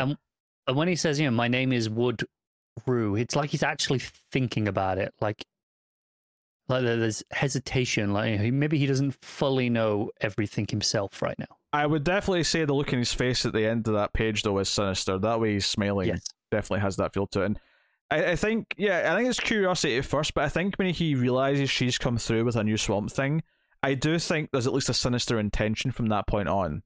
They're he's realized what's fallen into his lap, and he's like, oh, I will offer you help now. It's that panel I said where you can see the back of his head. He's like, looking, it's a side profile, and fingers on the chin, deep in thought. It's like, could it be? He's got the evil ideas that's springing to mind. Yeah. There we cut to the Queen Ivy. That's what I'm just calling her that because she's got like a sort of almost crown-esque quality. She's on a throne as well. Yeah. So I mean, I don't know if that's technically the term they've been using, but that's what I'm calling her. No, we'll go with it. And she's kind of, I'm not pissed, but very critical of the other Ivy for bringing Swamp Thing here and offering help and all the rest of it. But it obviously adds to this layer here where she's talking to Swamp Thing about accepting the green and giving up his humanity, and she's like sort of like talking about her own humanity, which is represented with this other version of herself. So, and the same, it's kind of like her split is the literal version of what he's kind of dealing with, and it's not so much that the personality traits actually match at all. It's not like the Swamp Thing is as villainous as maybe Queen Ivy is out of the two Ivies, but the idea that there's two entities, there's two personalities at work here that are kind of sharing a coexistence. And some really, proper horror stuff with Ivy, like having vines coming up and attacking him, and there being the giant, the Venus trap style thing that's huge in the ground, all that stuff. Just Perkins getting to like really flex with the fantastical art and the monsters. Yeah, it's real good stuff. But but then the human Ivy, the more sympathetic Ivy's like, no, but you're hurting. I'm the one you're hurting now, and this kind of snaps. Just on this Ivy, I love what they've done with the lettering for this Ivy. It narrows as it goes through each line, and it kind of goes up and down, and it's a bit wavy, and it just feels she's not all there, right? It gives this impression. Yeah. Even the wavy speech bubble does that as well. But I think it's quite clear the point in here where where the human Ivy, again, I just mean sympathetic Ivy. She's the one who says, no, but you're hurting me now, and this makes her back down. And even the look in Queen Ivy's face when she realizes she's hurting the human side, it's the idea that both of them are important for the whole to exist. Like, they both need to sort of help keep each other in check. And that's kind of an important part of it. So yeah, but Swamp Thing kind of like breaks off the vines. It almost looks like there's fire around him, and he says, we're not all as weak as you think. And this kind of shocks her. And this is maybe part of the power of the green. He's finally harnessing it. He's finally realizing the power of being the Guardian and being Swamp Thing. Accepting some of it, yeah. Yeah. And then, of course, we have the figure who appears out of the shadow in the pink light. And he says, calm down, Levi. Because, he's about to go supernova, essentially, Swamp Thing. And this figure says, calm down, Levi. And the final page, the reveal.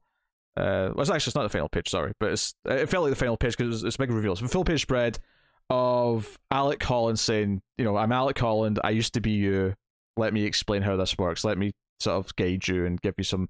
And this is a neat thing. I think we all expected Alec Holland in some form to appear in this story to sort of transition things.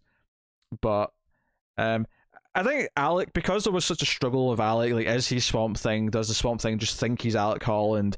All the turns and all the turbulence and turmoil that he went through over the years as the tragic monster.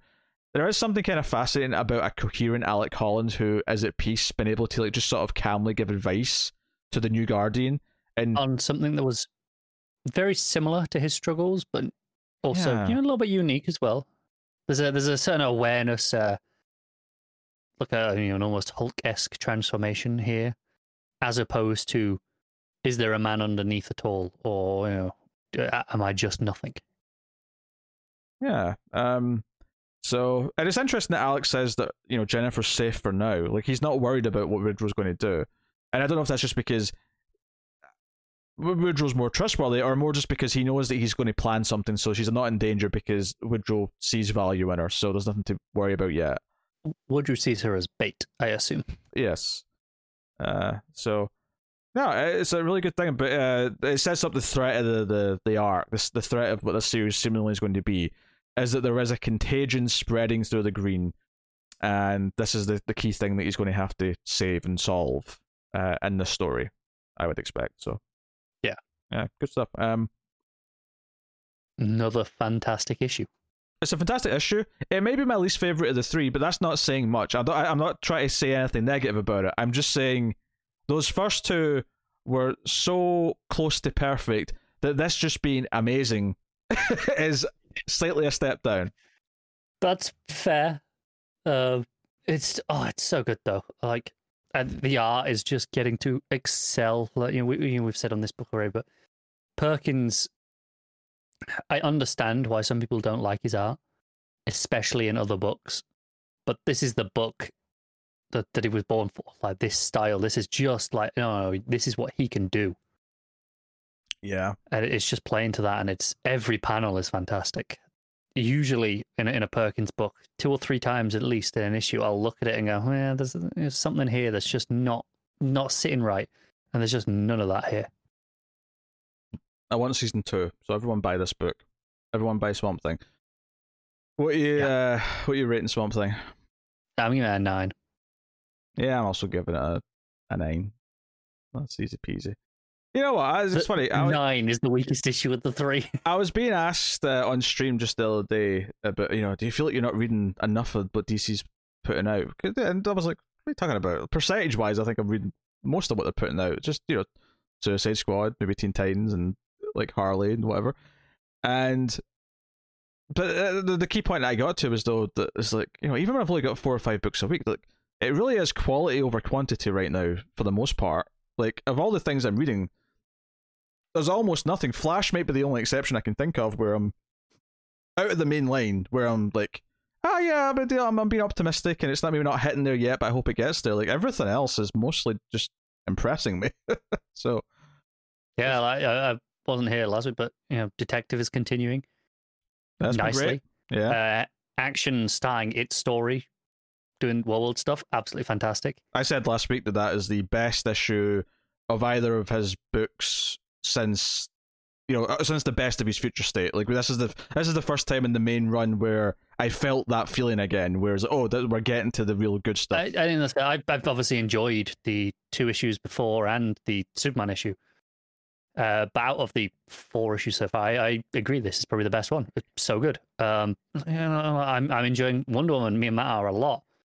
So the books that we're reading, we're generally really positive about, especially these ones with new teams. So yeah, things are good. That's all I'm saying. Things are actually pretty good. So we'll move on to the next thing. Man-Bat issue 4. Dave Vilagos and Sumit Kumar on the art. So this is the penultimate issue of this miniseries, and we left the last issue with Man-Bat and the wife being held captive by Scarecrow and being brainwashed to continue working on his sonic fear device, or subliminal device, whatever the exact term is. And yeah, I think that this, I don't know if it's ever quite lived up to that first issue, which felt really, really tight.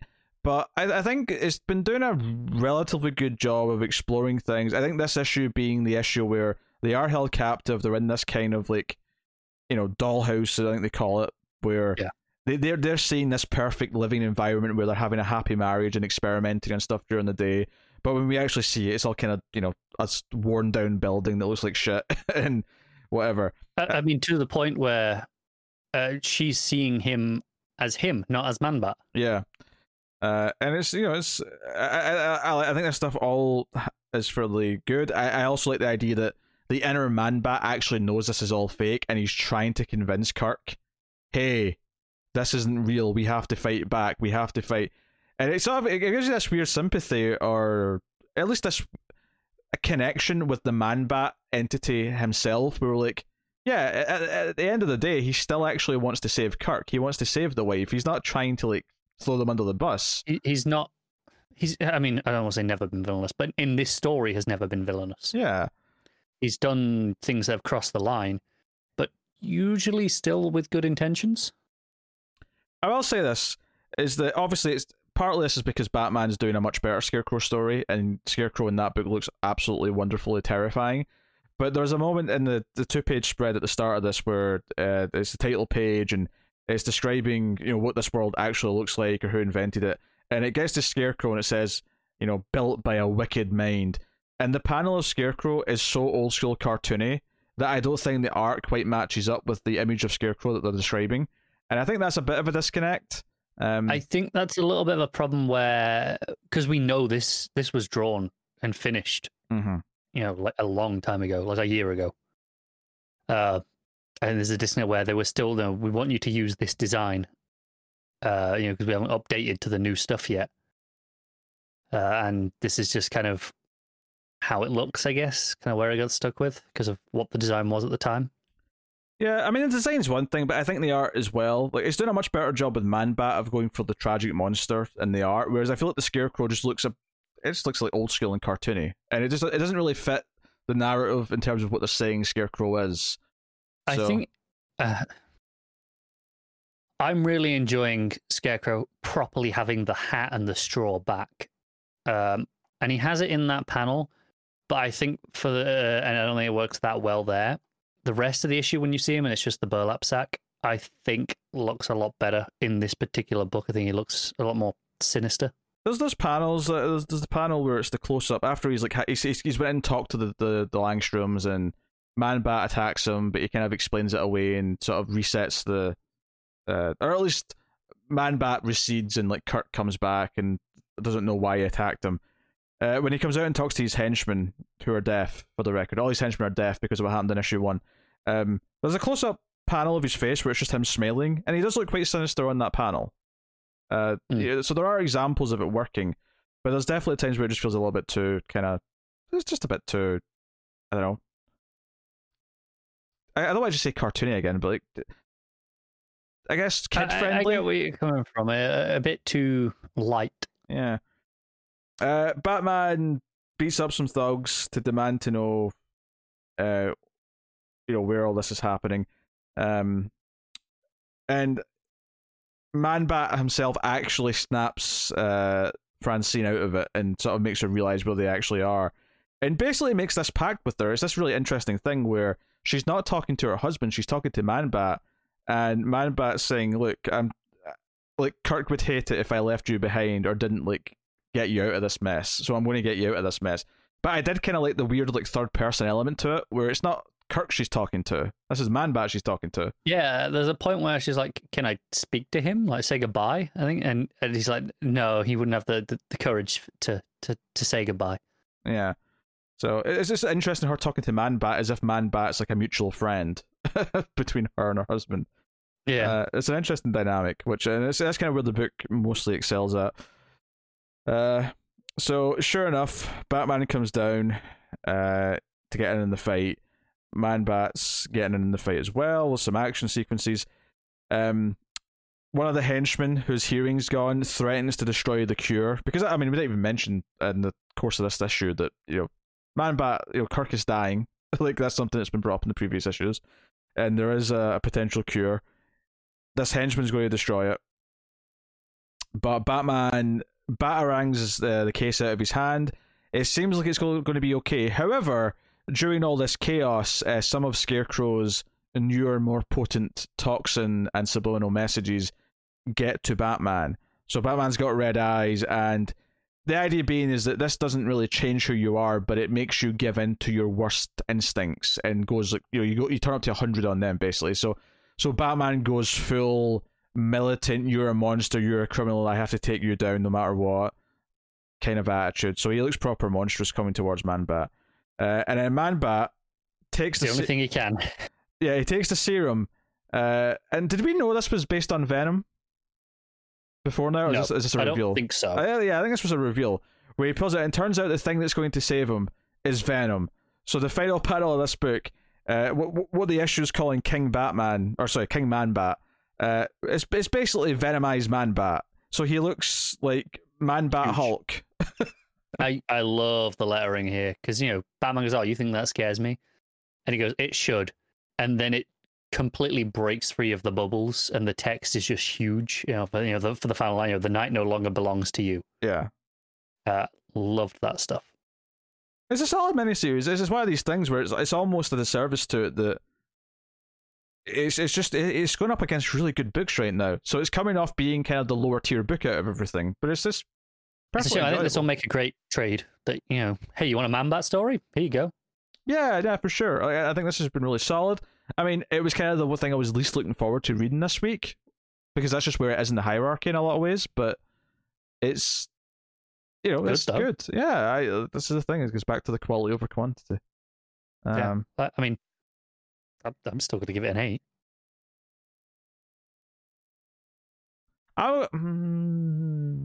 I'm going to 7.5, and I think it's just because I think the art there is a conflict between what some of the art is and what the text is telling me in terms of its stuff. But the ideas are cool. I really like the Man-Bat being a separate character and talking to Francine and trying to get them out of the situation and operating independently, but in a kind of semi-heroic way, which just adds a lot of interesting dynamics to it. So and this here at the end that even though he's taken Venom and is huge and seems pretty villainous because he's Man-Bat, he's actually kind of doing the right thing in a lot of ways, because Batman is the one, as he put in, Batman is compromised. Yeah. And yeah, there's a chance at the end of this, depending on how he handles the situation. Batman, when he's got his clear head, might actually thank him or might acknowledge that he did the right thing. Potentially, it depends how. It depends how much collateral damage there is in the fight. It definitely depends on what happens in the final issue, but it's not out of the realm of possibility at this point. So, all right, there you go. That's Man-Bat issue 4. The next Batman Second Son issue 2, John Ridley writing, if I can say that name properly, and Tony Akins on the art. So this is digital chapters 4, 5, and 6, which is actually how I read it. But in order to give us enough to talk about and give us a full issue worth of discussion, this is how we're doing the book as the physical issues come out. So me and Matt talked about the last one. Obviously here, we're going to talk about these 3 chapters. You're going to talk about these 3 chapters. I didn't get time. Oh, come on. Look, it's Thursday. The slacking, the absolute slacking of the slackiness. All right, so the sister Tam, she fainted end of last issue. That was a big cliffhanger. And what was funny is that I discover in this chapter that this original poison incident that left her compromised and what she's relapsing on was something the Ratcatcher did in Volume 5 of Batwing. So while I've not read that, I do appreciate that it is actually keeping Luke Fox history as part of its thing. Vaguely remember that arc, but God, I couldn't have told you any details about it. Yeah, that's kind of wild. There's a neat thing in the art here actually where Luke, again, being kind of a dick towards Jace, he says environmental causes caused this. There's not like she's been poisoned again or anything like that. It's just that something might have caused this, some sort of change. And he says environmental causes, so something changed in her life that's different. And it's like, this is 3 horizontal, wide panels, but this bottom one's got a split. It's the same image, basically, but it's just split. There's a panel split. And then on the other side of his face, Jace is there. And Luke in that bubble just says something that wasn't around before that caused stress she couldn't handle. So he's implying, the art makes it clear that he's implying that Jace is the reason why she's having a relapse, because he's blaming him for everything. So really interesting stuff. And then the younger sister, the 13-year-old one, is in shock. Jace gets mad at Luke because Lucius, because Lucius is saying, whatever it costs, we'll take care of it. Whatever it costs, we'll pay everything. So, and Jace's like, oh yeah, money solves everything. But I think one of the things I was impressed about reading the last issue of this was that how tied into continuity it is. Because we started the plot line of Montoya becoming commissioner, which is now mainstay in all the Bat books. This is really baked in what's going on in the Bat world. And here we have her hiring 2 new detectives. She promotes 2 uniformed cops to detective. And I think one of them, if I'm remembering correctly, is the cop that Jace calls for help in Future State. I think this is one of them. Was that Chubbs, I want to say, was the name? Yeah, I couldn't remember. I think that was sorry. Her. I'd have to go back and check it, but I think that's what's happening here. But it's 2 cops. It's her and what was the other name? Whitaker. So Chubb and Whitaker get promoted, and this is again a through line that's in all 3 of these digital chapters that goes through this physical issue where they're given their badges and they get their first assignment coming up. So I do like that it's building some subplots with some supporting cast that is important outside of the family, but. Jace gets informed about all this shady stuff that he's investigating, so he goes to look at the mysterious people getting off a plane, and he almost gets caught, but he gets out of Dodge. He's told by his partner, by Vol, that basically you don't have the tech or the resources to actually properly search for these people. So this is where him realizing, all that fancy tech, Fox Tech. So this chapter actually ends with him getting a job working for his father, so he's got access to the building and access into places. But yeah, but the other interesting thing that happens here though is that the little sister, she basically she's upset and she demands that something be done about it. Ratcatcher's behind this. Someone should do something about this. And I never read this story, but this does a good job of kind of getting across why she's so hurt by this, because she had to watch this happen. She watched her sister be tortured and be poisoned, and she says, yeah, it's time to do something. And Luke says, I don't know why. And then she says, not you, him, do something. And like his suit comes on, and we get like a full panel of him, flying off in his Batwing suit. So it's a really nice tease for that. So that's the first chapter. And to be fair, the digital chapters, they all are formatted to have a cliffhanger. They all have like what feels like the end of a chapter. But what's neat is that they kind of work as well as in these batches of 3, because I think the through line of that part of the story, how the little sister is looking at Luke and Jace, and that through line is a through line through all 3 of these chapters. So it actually works really well as a single reading experience as well, even though there are clear divides in what the 3 chapters are. We have the Lucius and his wife talking about what Jace is up to and why he's working at the company and what's weird about that. And again, so as much as last issue was setting up that she has influence over Luke, this issue sets up that she has influence over Jace, because she talks about how this social media guy like takes photos of people who are injured or stuff, of like celebrities, because it gets some cred on Instagram or whatever they call it. I think it's just called Insta. I guess it's Insta. Or the social, or something. Whatever they call it. Just enough that presumably that they can get away with. Yeah, pretty much. But anyway, so their comatose sister pops up on this, and she's mad about it. And what's funny is that Jace actually plays the Big Brother card here and says, no, you can't let this get to you. Going for revenge wouldn't change anything. Like, that kind of thing. The world has a way of fixing itself. But as soon as she leaves the room, he calls Vol and is like, hey, get me information on this prick. This is on social media. I want to track him down. So he does. He tracks him down and like seemingly saves him from some thugs, but then like, crushes his hand and says like, that's it. You're off social media or I'm coming back. And, so it's showing that he has these faults, that he does have this temper, and he preaches something, but he does let the anger get the better of him and sort of separate himself from it. Whereas Luke, as Batwing, is going after Ratcatcher. And we have Montoya with the cops and like basically giving them the whole anti-mask thing that they're going through. And they're very hesitant, these 2 new cops, they're these 2 new detectives, I should say. They're very hesitant. Like, Chubb's there to do their, whatever they're being told, and is very like, doesn't necessarily like it, but is like, nah, this is the way it is, this is the way it is. But the other guy, Whitaker, he's kind of like things will go back to the way they were. Like, we're going to need the mask eventually. This is just a phase, effectively. And let's face it, as a cynical comic reader, he's right. Like, we're going to get back to status quo in Gotham at some point. There's no doubt about that. So this character, I guess, resonates a little bit because of that. So you have that side of things. You have the Ratcatcher side of things, where with the cliffhanger of this chapter, this digital chapter, is Ratcatcher having an army of teenagers, all wielding weapons, coming after Batwing, and that's obviously leads to kind of an interesting fight in the last third, because he doesn't really want to punch kids in the face, like he doesn't want to injure children. Well, that's good.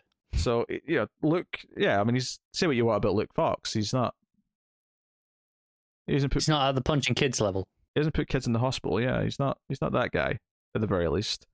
So, yeah, so we have this fight scene. There's like a sort of gun and a sort of like a turret on like tank treads that come in, because, of course, why wouldn't there be? They're inventive. But, we have like a sniper as well who like shoots through his tech. It's all a bit, because the sniper's kind of important. They emphasize the sniper because she's like a very distinctive blonde girl, because she kind of also comes back at the end and like picks up the Ratcatcher mask after. I don't think we get a clear shot if the Ratcatcher's actually been killed, but seemingly could be because of everything that goes down. Because as this is going on, the police get wind that there's been shots fired in the tunnels underground, so they all kind of gear up and are like, okay, let's go. Our 2 new detectives are like talking about how they need to have bulletproof vests, although it may not do a whole lot because people down there are quite vicious, and if they really want to kill you, they're going to do it in whatever way. So, but yeah, So there's a lot of good action. There's a lot of good action in this third chapter. When the police come in, they basically just yell open fire. It's pretty much a thing. Yeah. So the Ratcatcher does get hit. I mean, honestly, this may be a case where she might be shot in the head, and she definitely is dead. And it's more about just the fact that they didn't want to show it too violently. So I'm saying that there's room for her to be alive because her mask gets knocked off. But I'm wondering if it's just because they're not wanting to show blood. Because I think that's what makes me think that it's not a death. Okay. So, I don't know. So she may be dead. She may be dead. But then the part of the roof collapsed because all this shooting and explosion going on. And it's all this kind of case thing. Someone asks if Ratcatcher's going to make it. And the person says, do I care? He's a mask. Wait, is Ratcatcher a guy? Ratcatcher in this issue definitely looked female to me. Maybe not. Maybe as a guy. But yeah, it says he's a mask. And maybe it shows you that some of the tide is turning and like how people are viewing masks in Gotham. The rhetoric that's coming out of the mayor's office and what's been told to the police department is starting to sink in with some of them, and maybe that we're really developing something. But Luke Fox is escaping the scene of the crime and runs into Whitaker. And Whitaker holds him at gunpoint and then holds his gun up and says, I wasn't here, neither were you, and lets him go. So Whitaker's definitely someone who's an ally to the Bats still, in some way. So the end of this part of it is her, the blonde sniper girl, like picking up the Ratcatcher mask. And that's the thing, there's a crack in the in the glass of the mask, where the eyes go, right? But it doesn't look as a hole to me. It just looks like a crack, like something hit it, but it doesn't look like something went through it. Okay, I get what you're saying. So, again, I'm not convinced there was an actual death. There may not have been. So, I don't know. Maybe he just got injured from the fall. The mask stopped the bullet, but the impact like caused him to get knocked over, and then the fall is what actually did the damage that's put him in like medical dire straits. I don't know. It's not impossible. It's also equally not impossible that it's just an art flub and they didn't make it clear enough. It could be. I mean, maybe that's the point here, is that maybe it's not clear enough. And I wasn't really thinking about it too much when I read it. It's only just now that I'm kind of working through it and breaking it down and looking at it and going, yeah, I'm actually kind of a little confused as to whether or not Ratcatcher actually died here. But the implication of like someone picking up the mask as if it's almost like they might become the new Ratcatchers, certainly indicative. But I mean, we'll see. Maybe that stuff's a little bit messy. The action is mostly pretty good though. I kind of liked that all the beats that were set up, because if you remember, so to break this out of the 3 digital chapters, the first one in this issue ended with, you have to do something, Luke, as Batwing. So he goes off to try and find things. And then the end of the second issue is the cliffhanger of like the fight really starting. And in the meantime, we've had the cops, these 2 new detectives being introduced. And in the third part of this chapter, all of these things converge. So it does actually really work well as a single issue, because there's these through lines that all converge in the last act of it, if you will. Do you think that was planned or just happy coincidence? I think I'm going to say it was planned and give them and give Ridley some cred here, because me and Matt also said about issue 1 that those 3 chapters did feel kind of like they worked as an issue, and the cliffhanger at the end of the third chapter, at the end of that first physical issue, did work really well and feel like the biggest cliffhanger of the 3. So okay, I do think there's maybe, at least where possible, there is an attempt to make them feel like distinct. I'm not disputing that he has the ability to plan these things at all. It was more just do you think when they were writing it, they knew it would be, this is one issue and we're going to split into 3 neat chapters like this? Or maybe it was written as one issue and got restructured. They kind of had to move some pages around to kind of make it work as 3 separate things. I don't know. Yeah. So Luke comes back and has to tell his little sister that like he wasn't able to get anything from Ratcatcher, and she's like, "You didn't get the cure, did you? You messed up." And the final page of this book, which neatly bookends the three chapters of this physical issue, because start of the physical issue, it was them hearing about, the older sister Tam and Luke blaming Jace. This final page has the little sister Tiffany run past Luke and hug Jace instead. So the final panel is just a plain white background with Luke watching as she's hugging the other brother, the one who he hates right now. So line in the sand. Yeah, so it's a really solid trio of chapters. I think the overall way it's tied into continuity and the way it's building up some of the more like the street level police side of things to go along with the main Bat books is really cool. And I think it's done a good job of developing these main characters. So I'm digging that. Like I say, I was a little unclear about the death or not death of Ratcatcher. The sentence is he going to make it would certainly imply that not dead yet at the very least, but agreed. It was a little conflicting in the moment. So other than the fact that I completely thought Ratcatcher was a lady, in my defense, and if anyone says that, but was Ratcatcher a lady before, I didn't think she or he was either. But this is the sort of thing where I'm not sure which version of Ratcatcher we're on. Like, for all I know, Ratcatcher's was replaced. It's a different person. Yeah. Well, because it was from Batwing run, so I thought, maybe they introduced a new Ratcatcher in that book. I don't know. It's very possible, and that was a long time ago now. So why would you remember if you even read that? I didn't read that, and because it's not like Ratcatcher looks like traditional Ratcatcher. Yeah. Which is why I'm like, okay, it's a different version, so whatever. Which, I mean, not so. It was very much, hey, it's New 52, right? Let's do a new version. Yeah, lots of things were changed like that. So, but not to just defend my stupid mistake, because it was just my stupid mistake. But yeah, all of it seemed plausible enough that I never questioned it until the one line where someone whipped out the pronouns. So, there you go. Now, solid trio. I probably just give this batch straight 8, I think, overall. But I think it has been a nicely in continuity. Feels like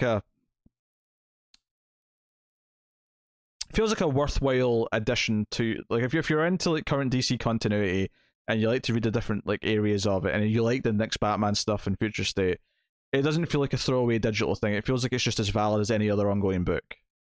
Just in this annoyingly different format. It's good to know, though. Yeah, because like I said, I'd still rather have just full-size comic pages, but whatever. So hey, there you go. Next Batman, Second Son issue 2. So next up, we got a couple of Patreon books. So let's knock these out. Connor's going to talk about Harley Quinn issue 1. I am indeed your favorite artist, Riley Rosmo. Yes, Stephanie Phillips writing. But that part's not funny though. Stephanie Phillips has no humor associated. So, no. Lots of humor in the book from her writing, though. Oh, I imagine there is.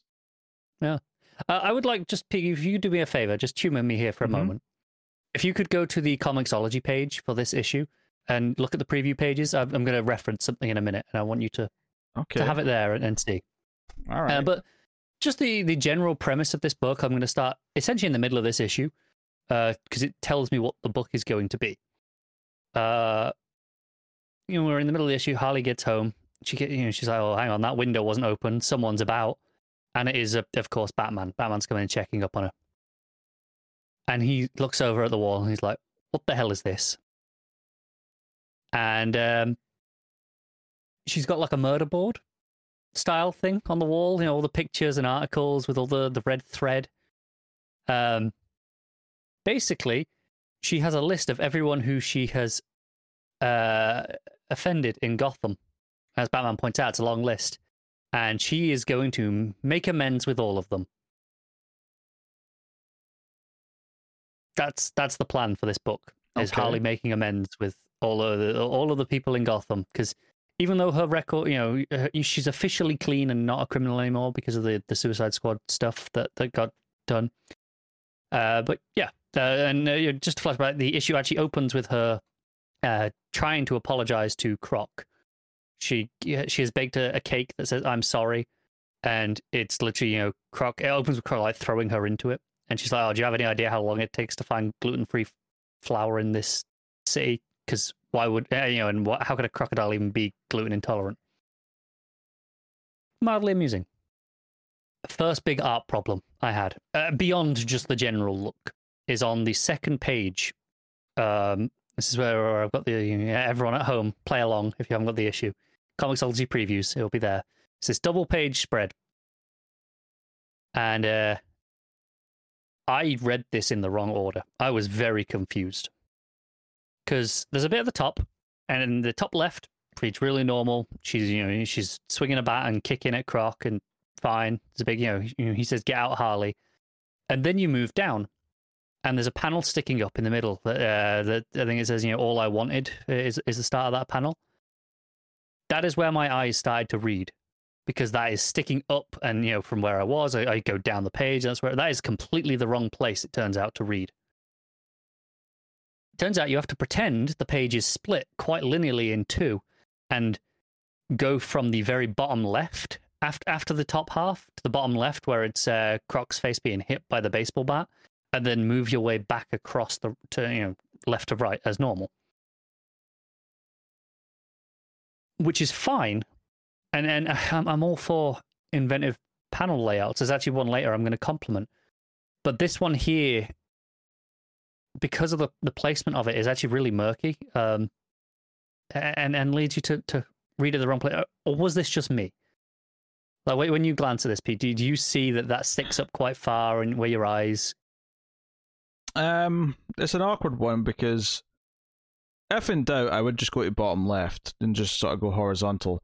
I agree it's sticking out enough, but the weird thing about it is that I can't see where it would flow from that if you do jump to that one that's sticking out. Like, how do you then work your way back round to the bottom That was my left? problem, because I read that, and because I was on the top and I got down, "Get out, Harley," and my eyes went down, and it came to that really neatly, and that does quite naturally flow right down into the next panel. And then I was like, I got into the second panel. I was like, hang on a second, this isn't leading. I thought maybe it was doing something inventive where it was going to loop back around. But then I realized, no, it's not going to loop back around. This is just the wrong place, and my eyes have fooled me. I mean, I agree it's sticking out, but I can't actually read out the dialogue here because the preview size of the 2-page spread is even small on the single page. But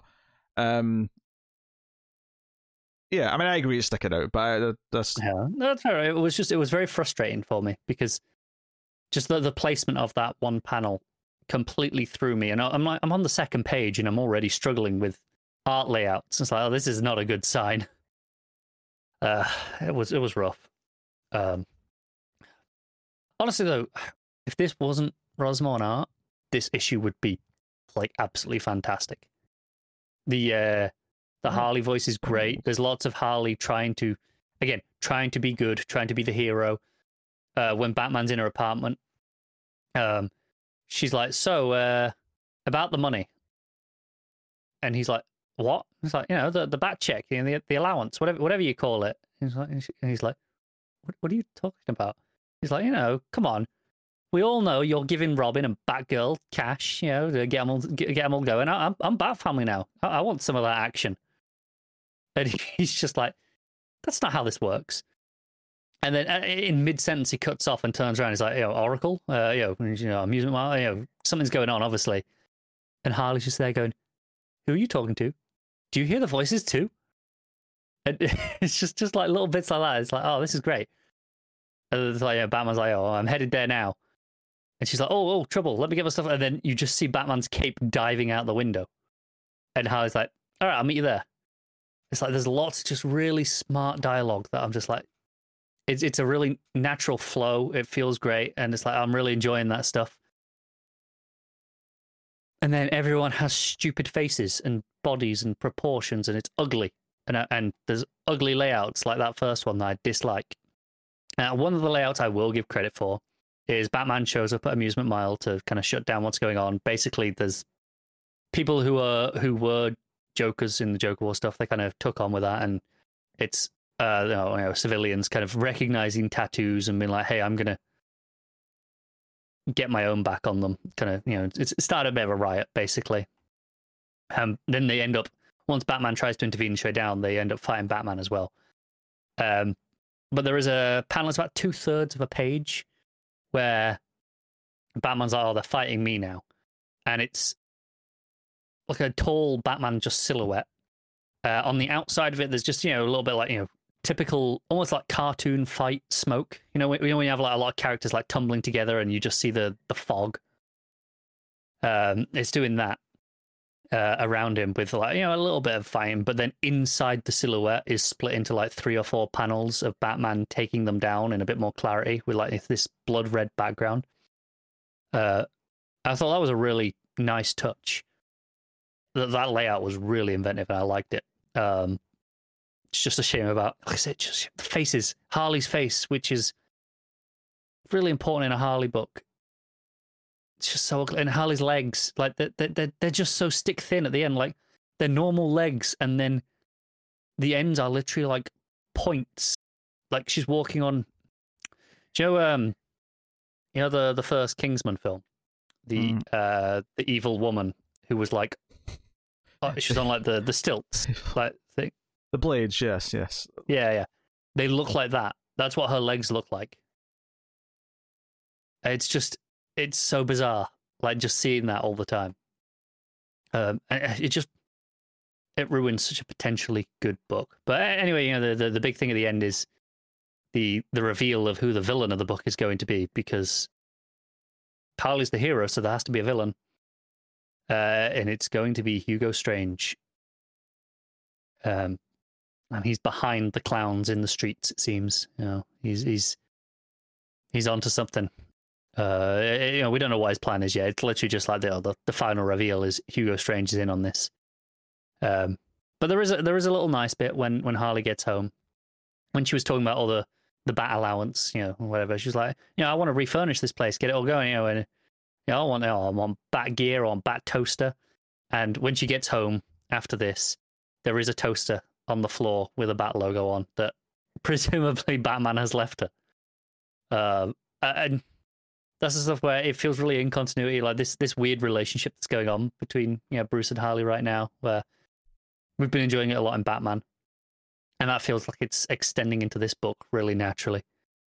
And that's what makes this a very different Harley book to what we've had before. It's not just her off on her own doing wacky zany things. This is very much in keeping with Harley Quinn in Gotham trying to be better, and there's a big appeal to that. Overall, I can't give it any more than a 6.5. Oh, given it's Ross Moore, that's actually quite a high score. That's how good the writing is. Like, this is damn good. Like, if this was an artist I liked, this would probably be like hitting like high 8s, maybe a 9. Like, okay. It's Okay. All right. Well, I'm going to talk about Animal Man issue 8, I believe. I am now discussing.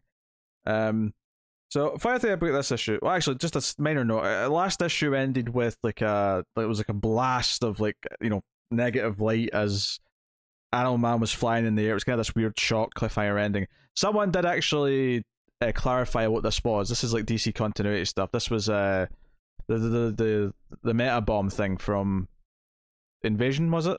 Invasion, yeah. Yeah, around this time. So it's not really explained in this, so I'm glad someone told me that. Okay. He does mention his powers are acting up and they're kind of not working right now in this issue, so that is clearly this is going to be a thing. But I've not actually read Invasion, but I'm assuming that the fix that gives everyone their powers back happens in that book.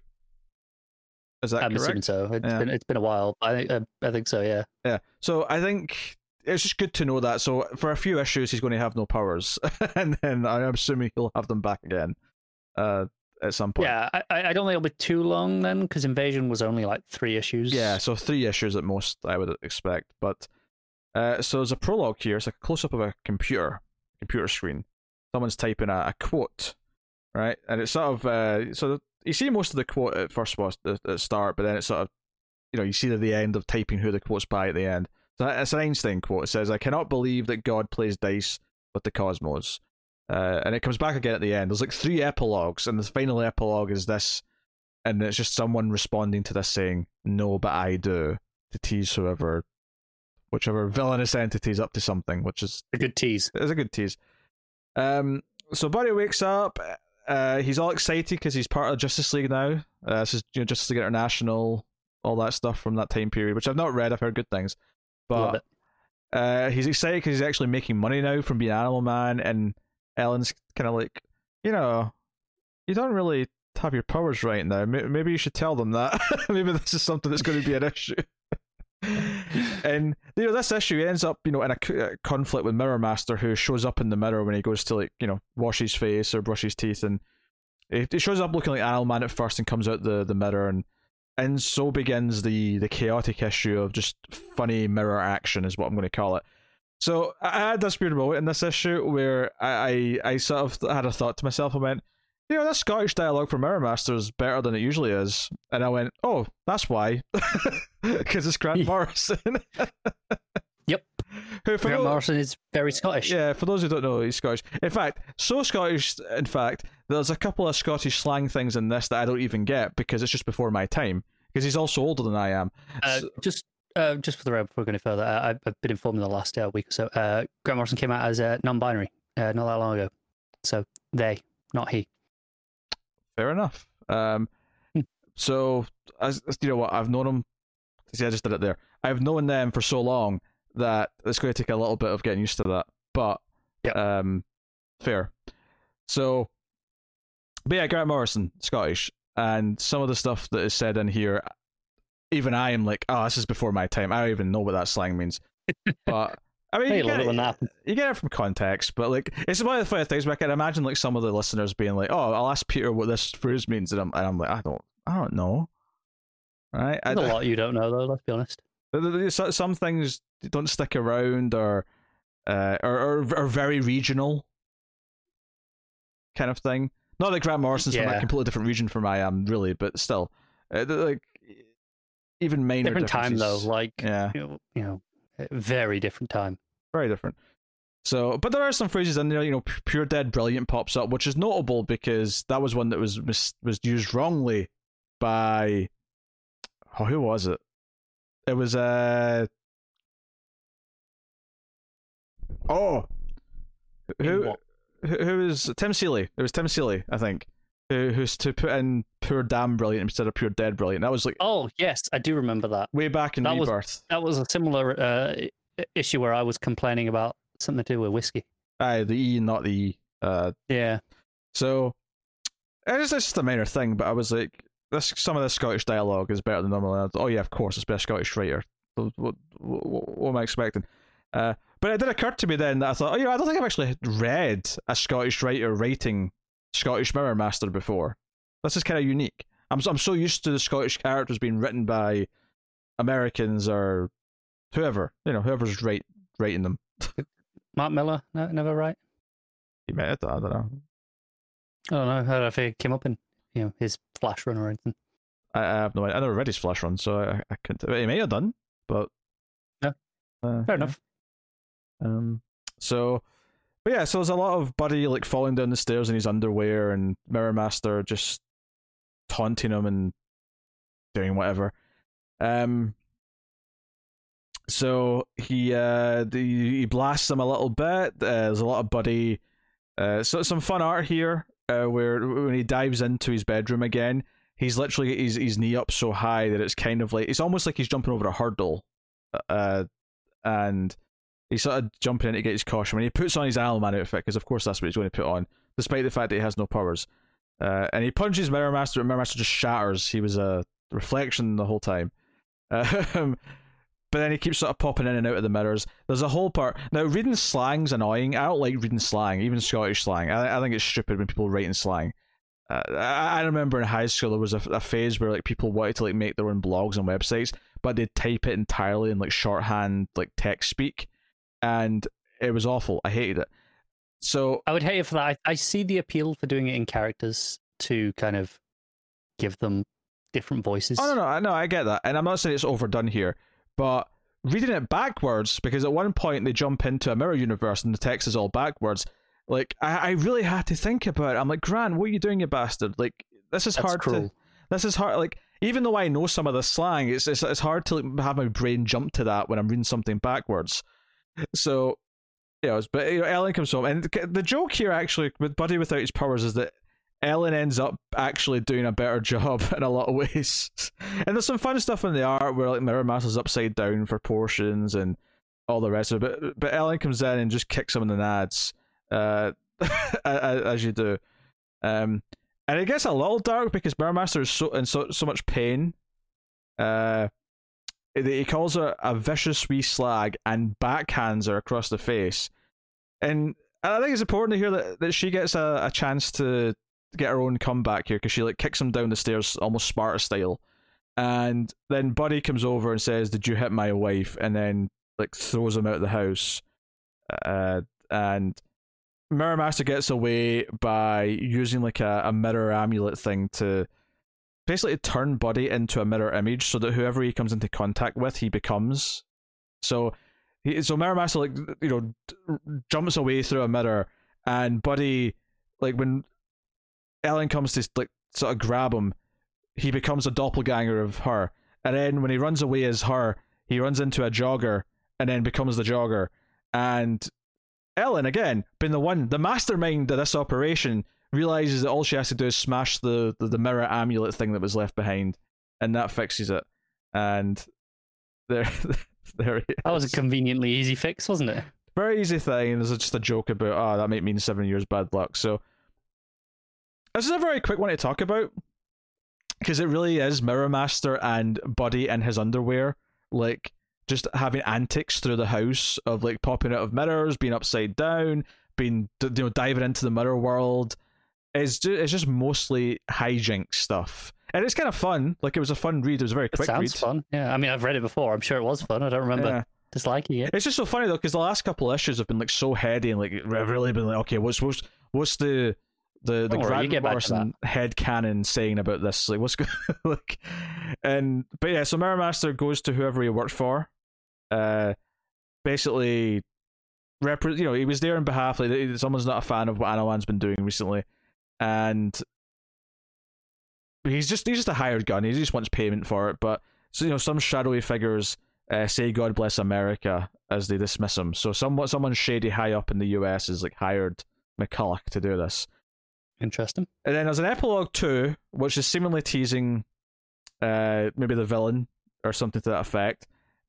Talks about how the eagle has bloody talons, and it's kind of his spirit animal, his totem animal, and kind of references the Einstein quote a little bit by the end. Why am I suddenly here? I don't remember driving or walking to this place. Or could it be true after all that Einstein was wrong? So it's kind of interesting. Yeah, so it's kind of talking about how like the mystery of who he is. Like, he's just appeared. He has no memory of how he got here, but he's maybe a link as well with the previous epilogue, given that the eagle is a it's a US symbol, right? It's literally it's the thing you see in the Pentagon. It's the eagle with the shield and that symbol. So yeah, that's interesting. And then the final page is the computer again with the response to the initial quote, which is "He doesn't, but I do." So someone has, and obviously it's Animal Man we're dealing with here. So the villain being tied to a specific animal is a good touch for symbolism and making it kind of a more of a poignant fight, symbolic fight between Animal Man and like someone who represents a specific animal. Mm-hmm. There's a lot of things to do there. And the way the character's drawn, he's just a generic looking dude for the most part, but he's got like a bit of a stern jaw. He feels kind of intimidating in a lot of ways. So a lot of interesting teases at the end, and obviously the Mirror Master stuff does hint at a larger body at work here, but for the most part the issue is a fun hijinks issue with Buddy being a bit of a klutz. And I wonder if part of that is just because, okay, Willie has no powers, we're just going to have some fun with it, and then we'll get back to him because maybe like whatever he wants Buddy to actually do next will require powers. So but hey, as far as like still being able to advance the plot and tease what's going, Morrison clearly knew what he was doing here. Sorry, clearly knew what they were doing. Yeah, it's because I have to change the next word as well that it's thrown me off. Yeah, they were doing, not they was doing. But But yeah, cool. There you go. Owlman issue 8. Solid. Definitely not the best of it. And the last two were such prominent issues that felt like they really changed things. But they really challenged your thoughts and really made you think about what it was saying. Whether it was a suicidal character from last issue or all the weird meta stuff with the Roadrunner before. This, by comparison, was like, oh, it was a fun romp with some good teases. But That's nice. A bit more conventional. But, I mean, admittedly, in reading them back to back, I mean, not that I have, because I'm spreading them out monthly, but I think it does offer a nice break in the pace where you can just enjoy something a little bit as a fun thing and then get back into the more, like, wacky. I have to assume that was the plan, even as it was published monthly, is let's take a breather. So, yeah. I'm still happy to give it like a nice solid 7.5, I think. But probably one of the lesser issues just because of the nature of what it is. So that's fair. There you go. All right, that'll take us out the part of the show where we pick our panel / moment of the week, favorite art, favorite cover, and rank the top 5 books. If we did indeed read 5 books. So, first up, panel / moment. What you got? Easy. The reveal of the Wodos in Swamp Thing. That full page. Oof, gorgeous. Hard to argue with that. There's a few good things in there, of course. I'm actually going to go with the exploding power battery. The main power battery exploding. It was such a shock. There was just this 2-page spread that just felt like devastation. That when Kelly said what's wrong with the power battery or the big, she didn't even call it that. She just because it's the big battery because she doesn't know what things are called yet. And you turn the page. I was expecting maybe there'll be like a weird color distortion or something like that. A mystery for them to solve or whatever. I wasn't expecting. Oh no, it's gone, and it's like a nuclear bomb going off. I did not expect that. So I'll give that as a kind of shock of the week territory. Cover of the week. Having a quick look while you were talking about Harley, I think I have to go with one of the Batman covers here. It's the variant by Carla Cohn. It is Miracle Molly in an ultra sort of realistic painted style, which almost looks like it could be the cover for Cyberpunk 2077. That's I don't think I like it. No, it's a little bit uncanny valley for me. There's just something. Oh, that's what I like about it, though. It's like she's staring into my soul. I get it. It's only it works for me. Yeah, that's my pick. I know. Just for the record, Matt's picking the Swamp Thing cover. He told me to say this, even though he's not read the issue yet. He's like, "That's my cover." He's very adamant about it. What are you picking? You mean the one with 2 ivies on the front? I'm shocked. I know. Who could have guessed it? Yeah. I haven't done it well, so I'm going to pick a Matina cover. The variant for Batman's Second Son. It's a really nice variant. Yeah, just nice. Can't argue. So art of the week though, what are you giving to? Swamp Thing. Yeah, Swamp Thing. Yeah, I thought about Jimenez briefly. Yeah, Jimenez does a great job, but yeah, Swamp Thing. All right, rank your top 5. Swamp Thing, Man-Bat, Batman. There we go.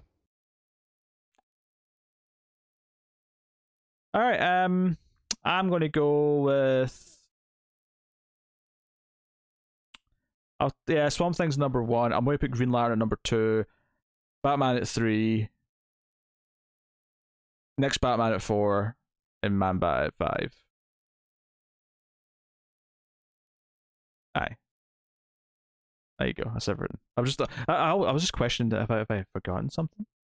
Did I forget? Yeah. I do plan on catching up on those other books, by the way. Okay. Well, we'll see. We'll see next month if Connor's there to talk about Green Lantern. Look, I can't make any promises, but it turned out I missed this week last month, essentially. So I had 2 issues of Swamp Thing to read. I had 2 issues of Man-Bat to read.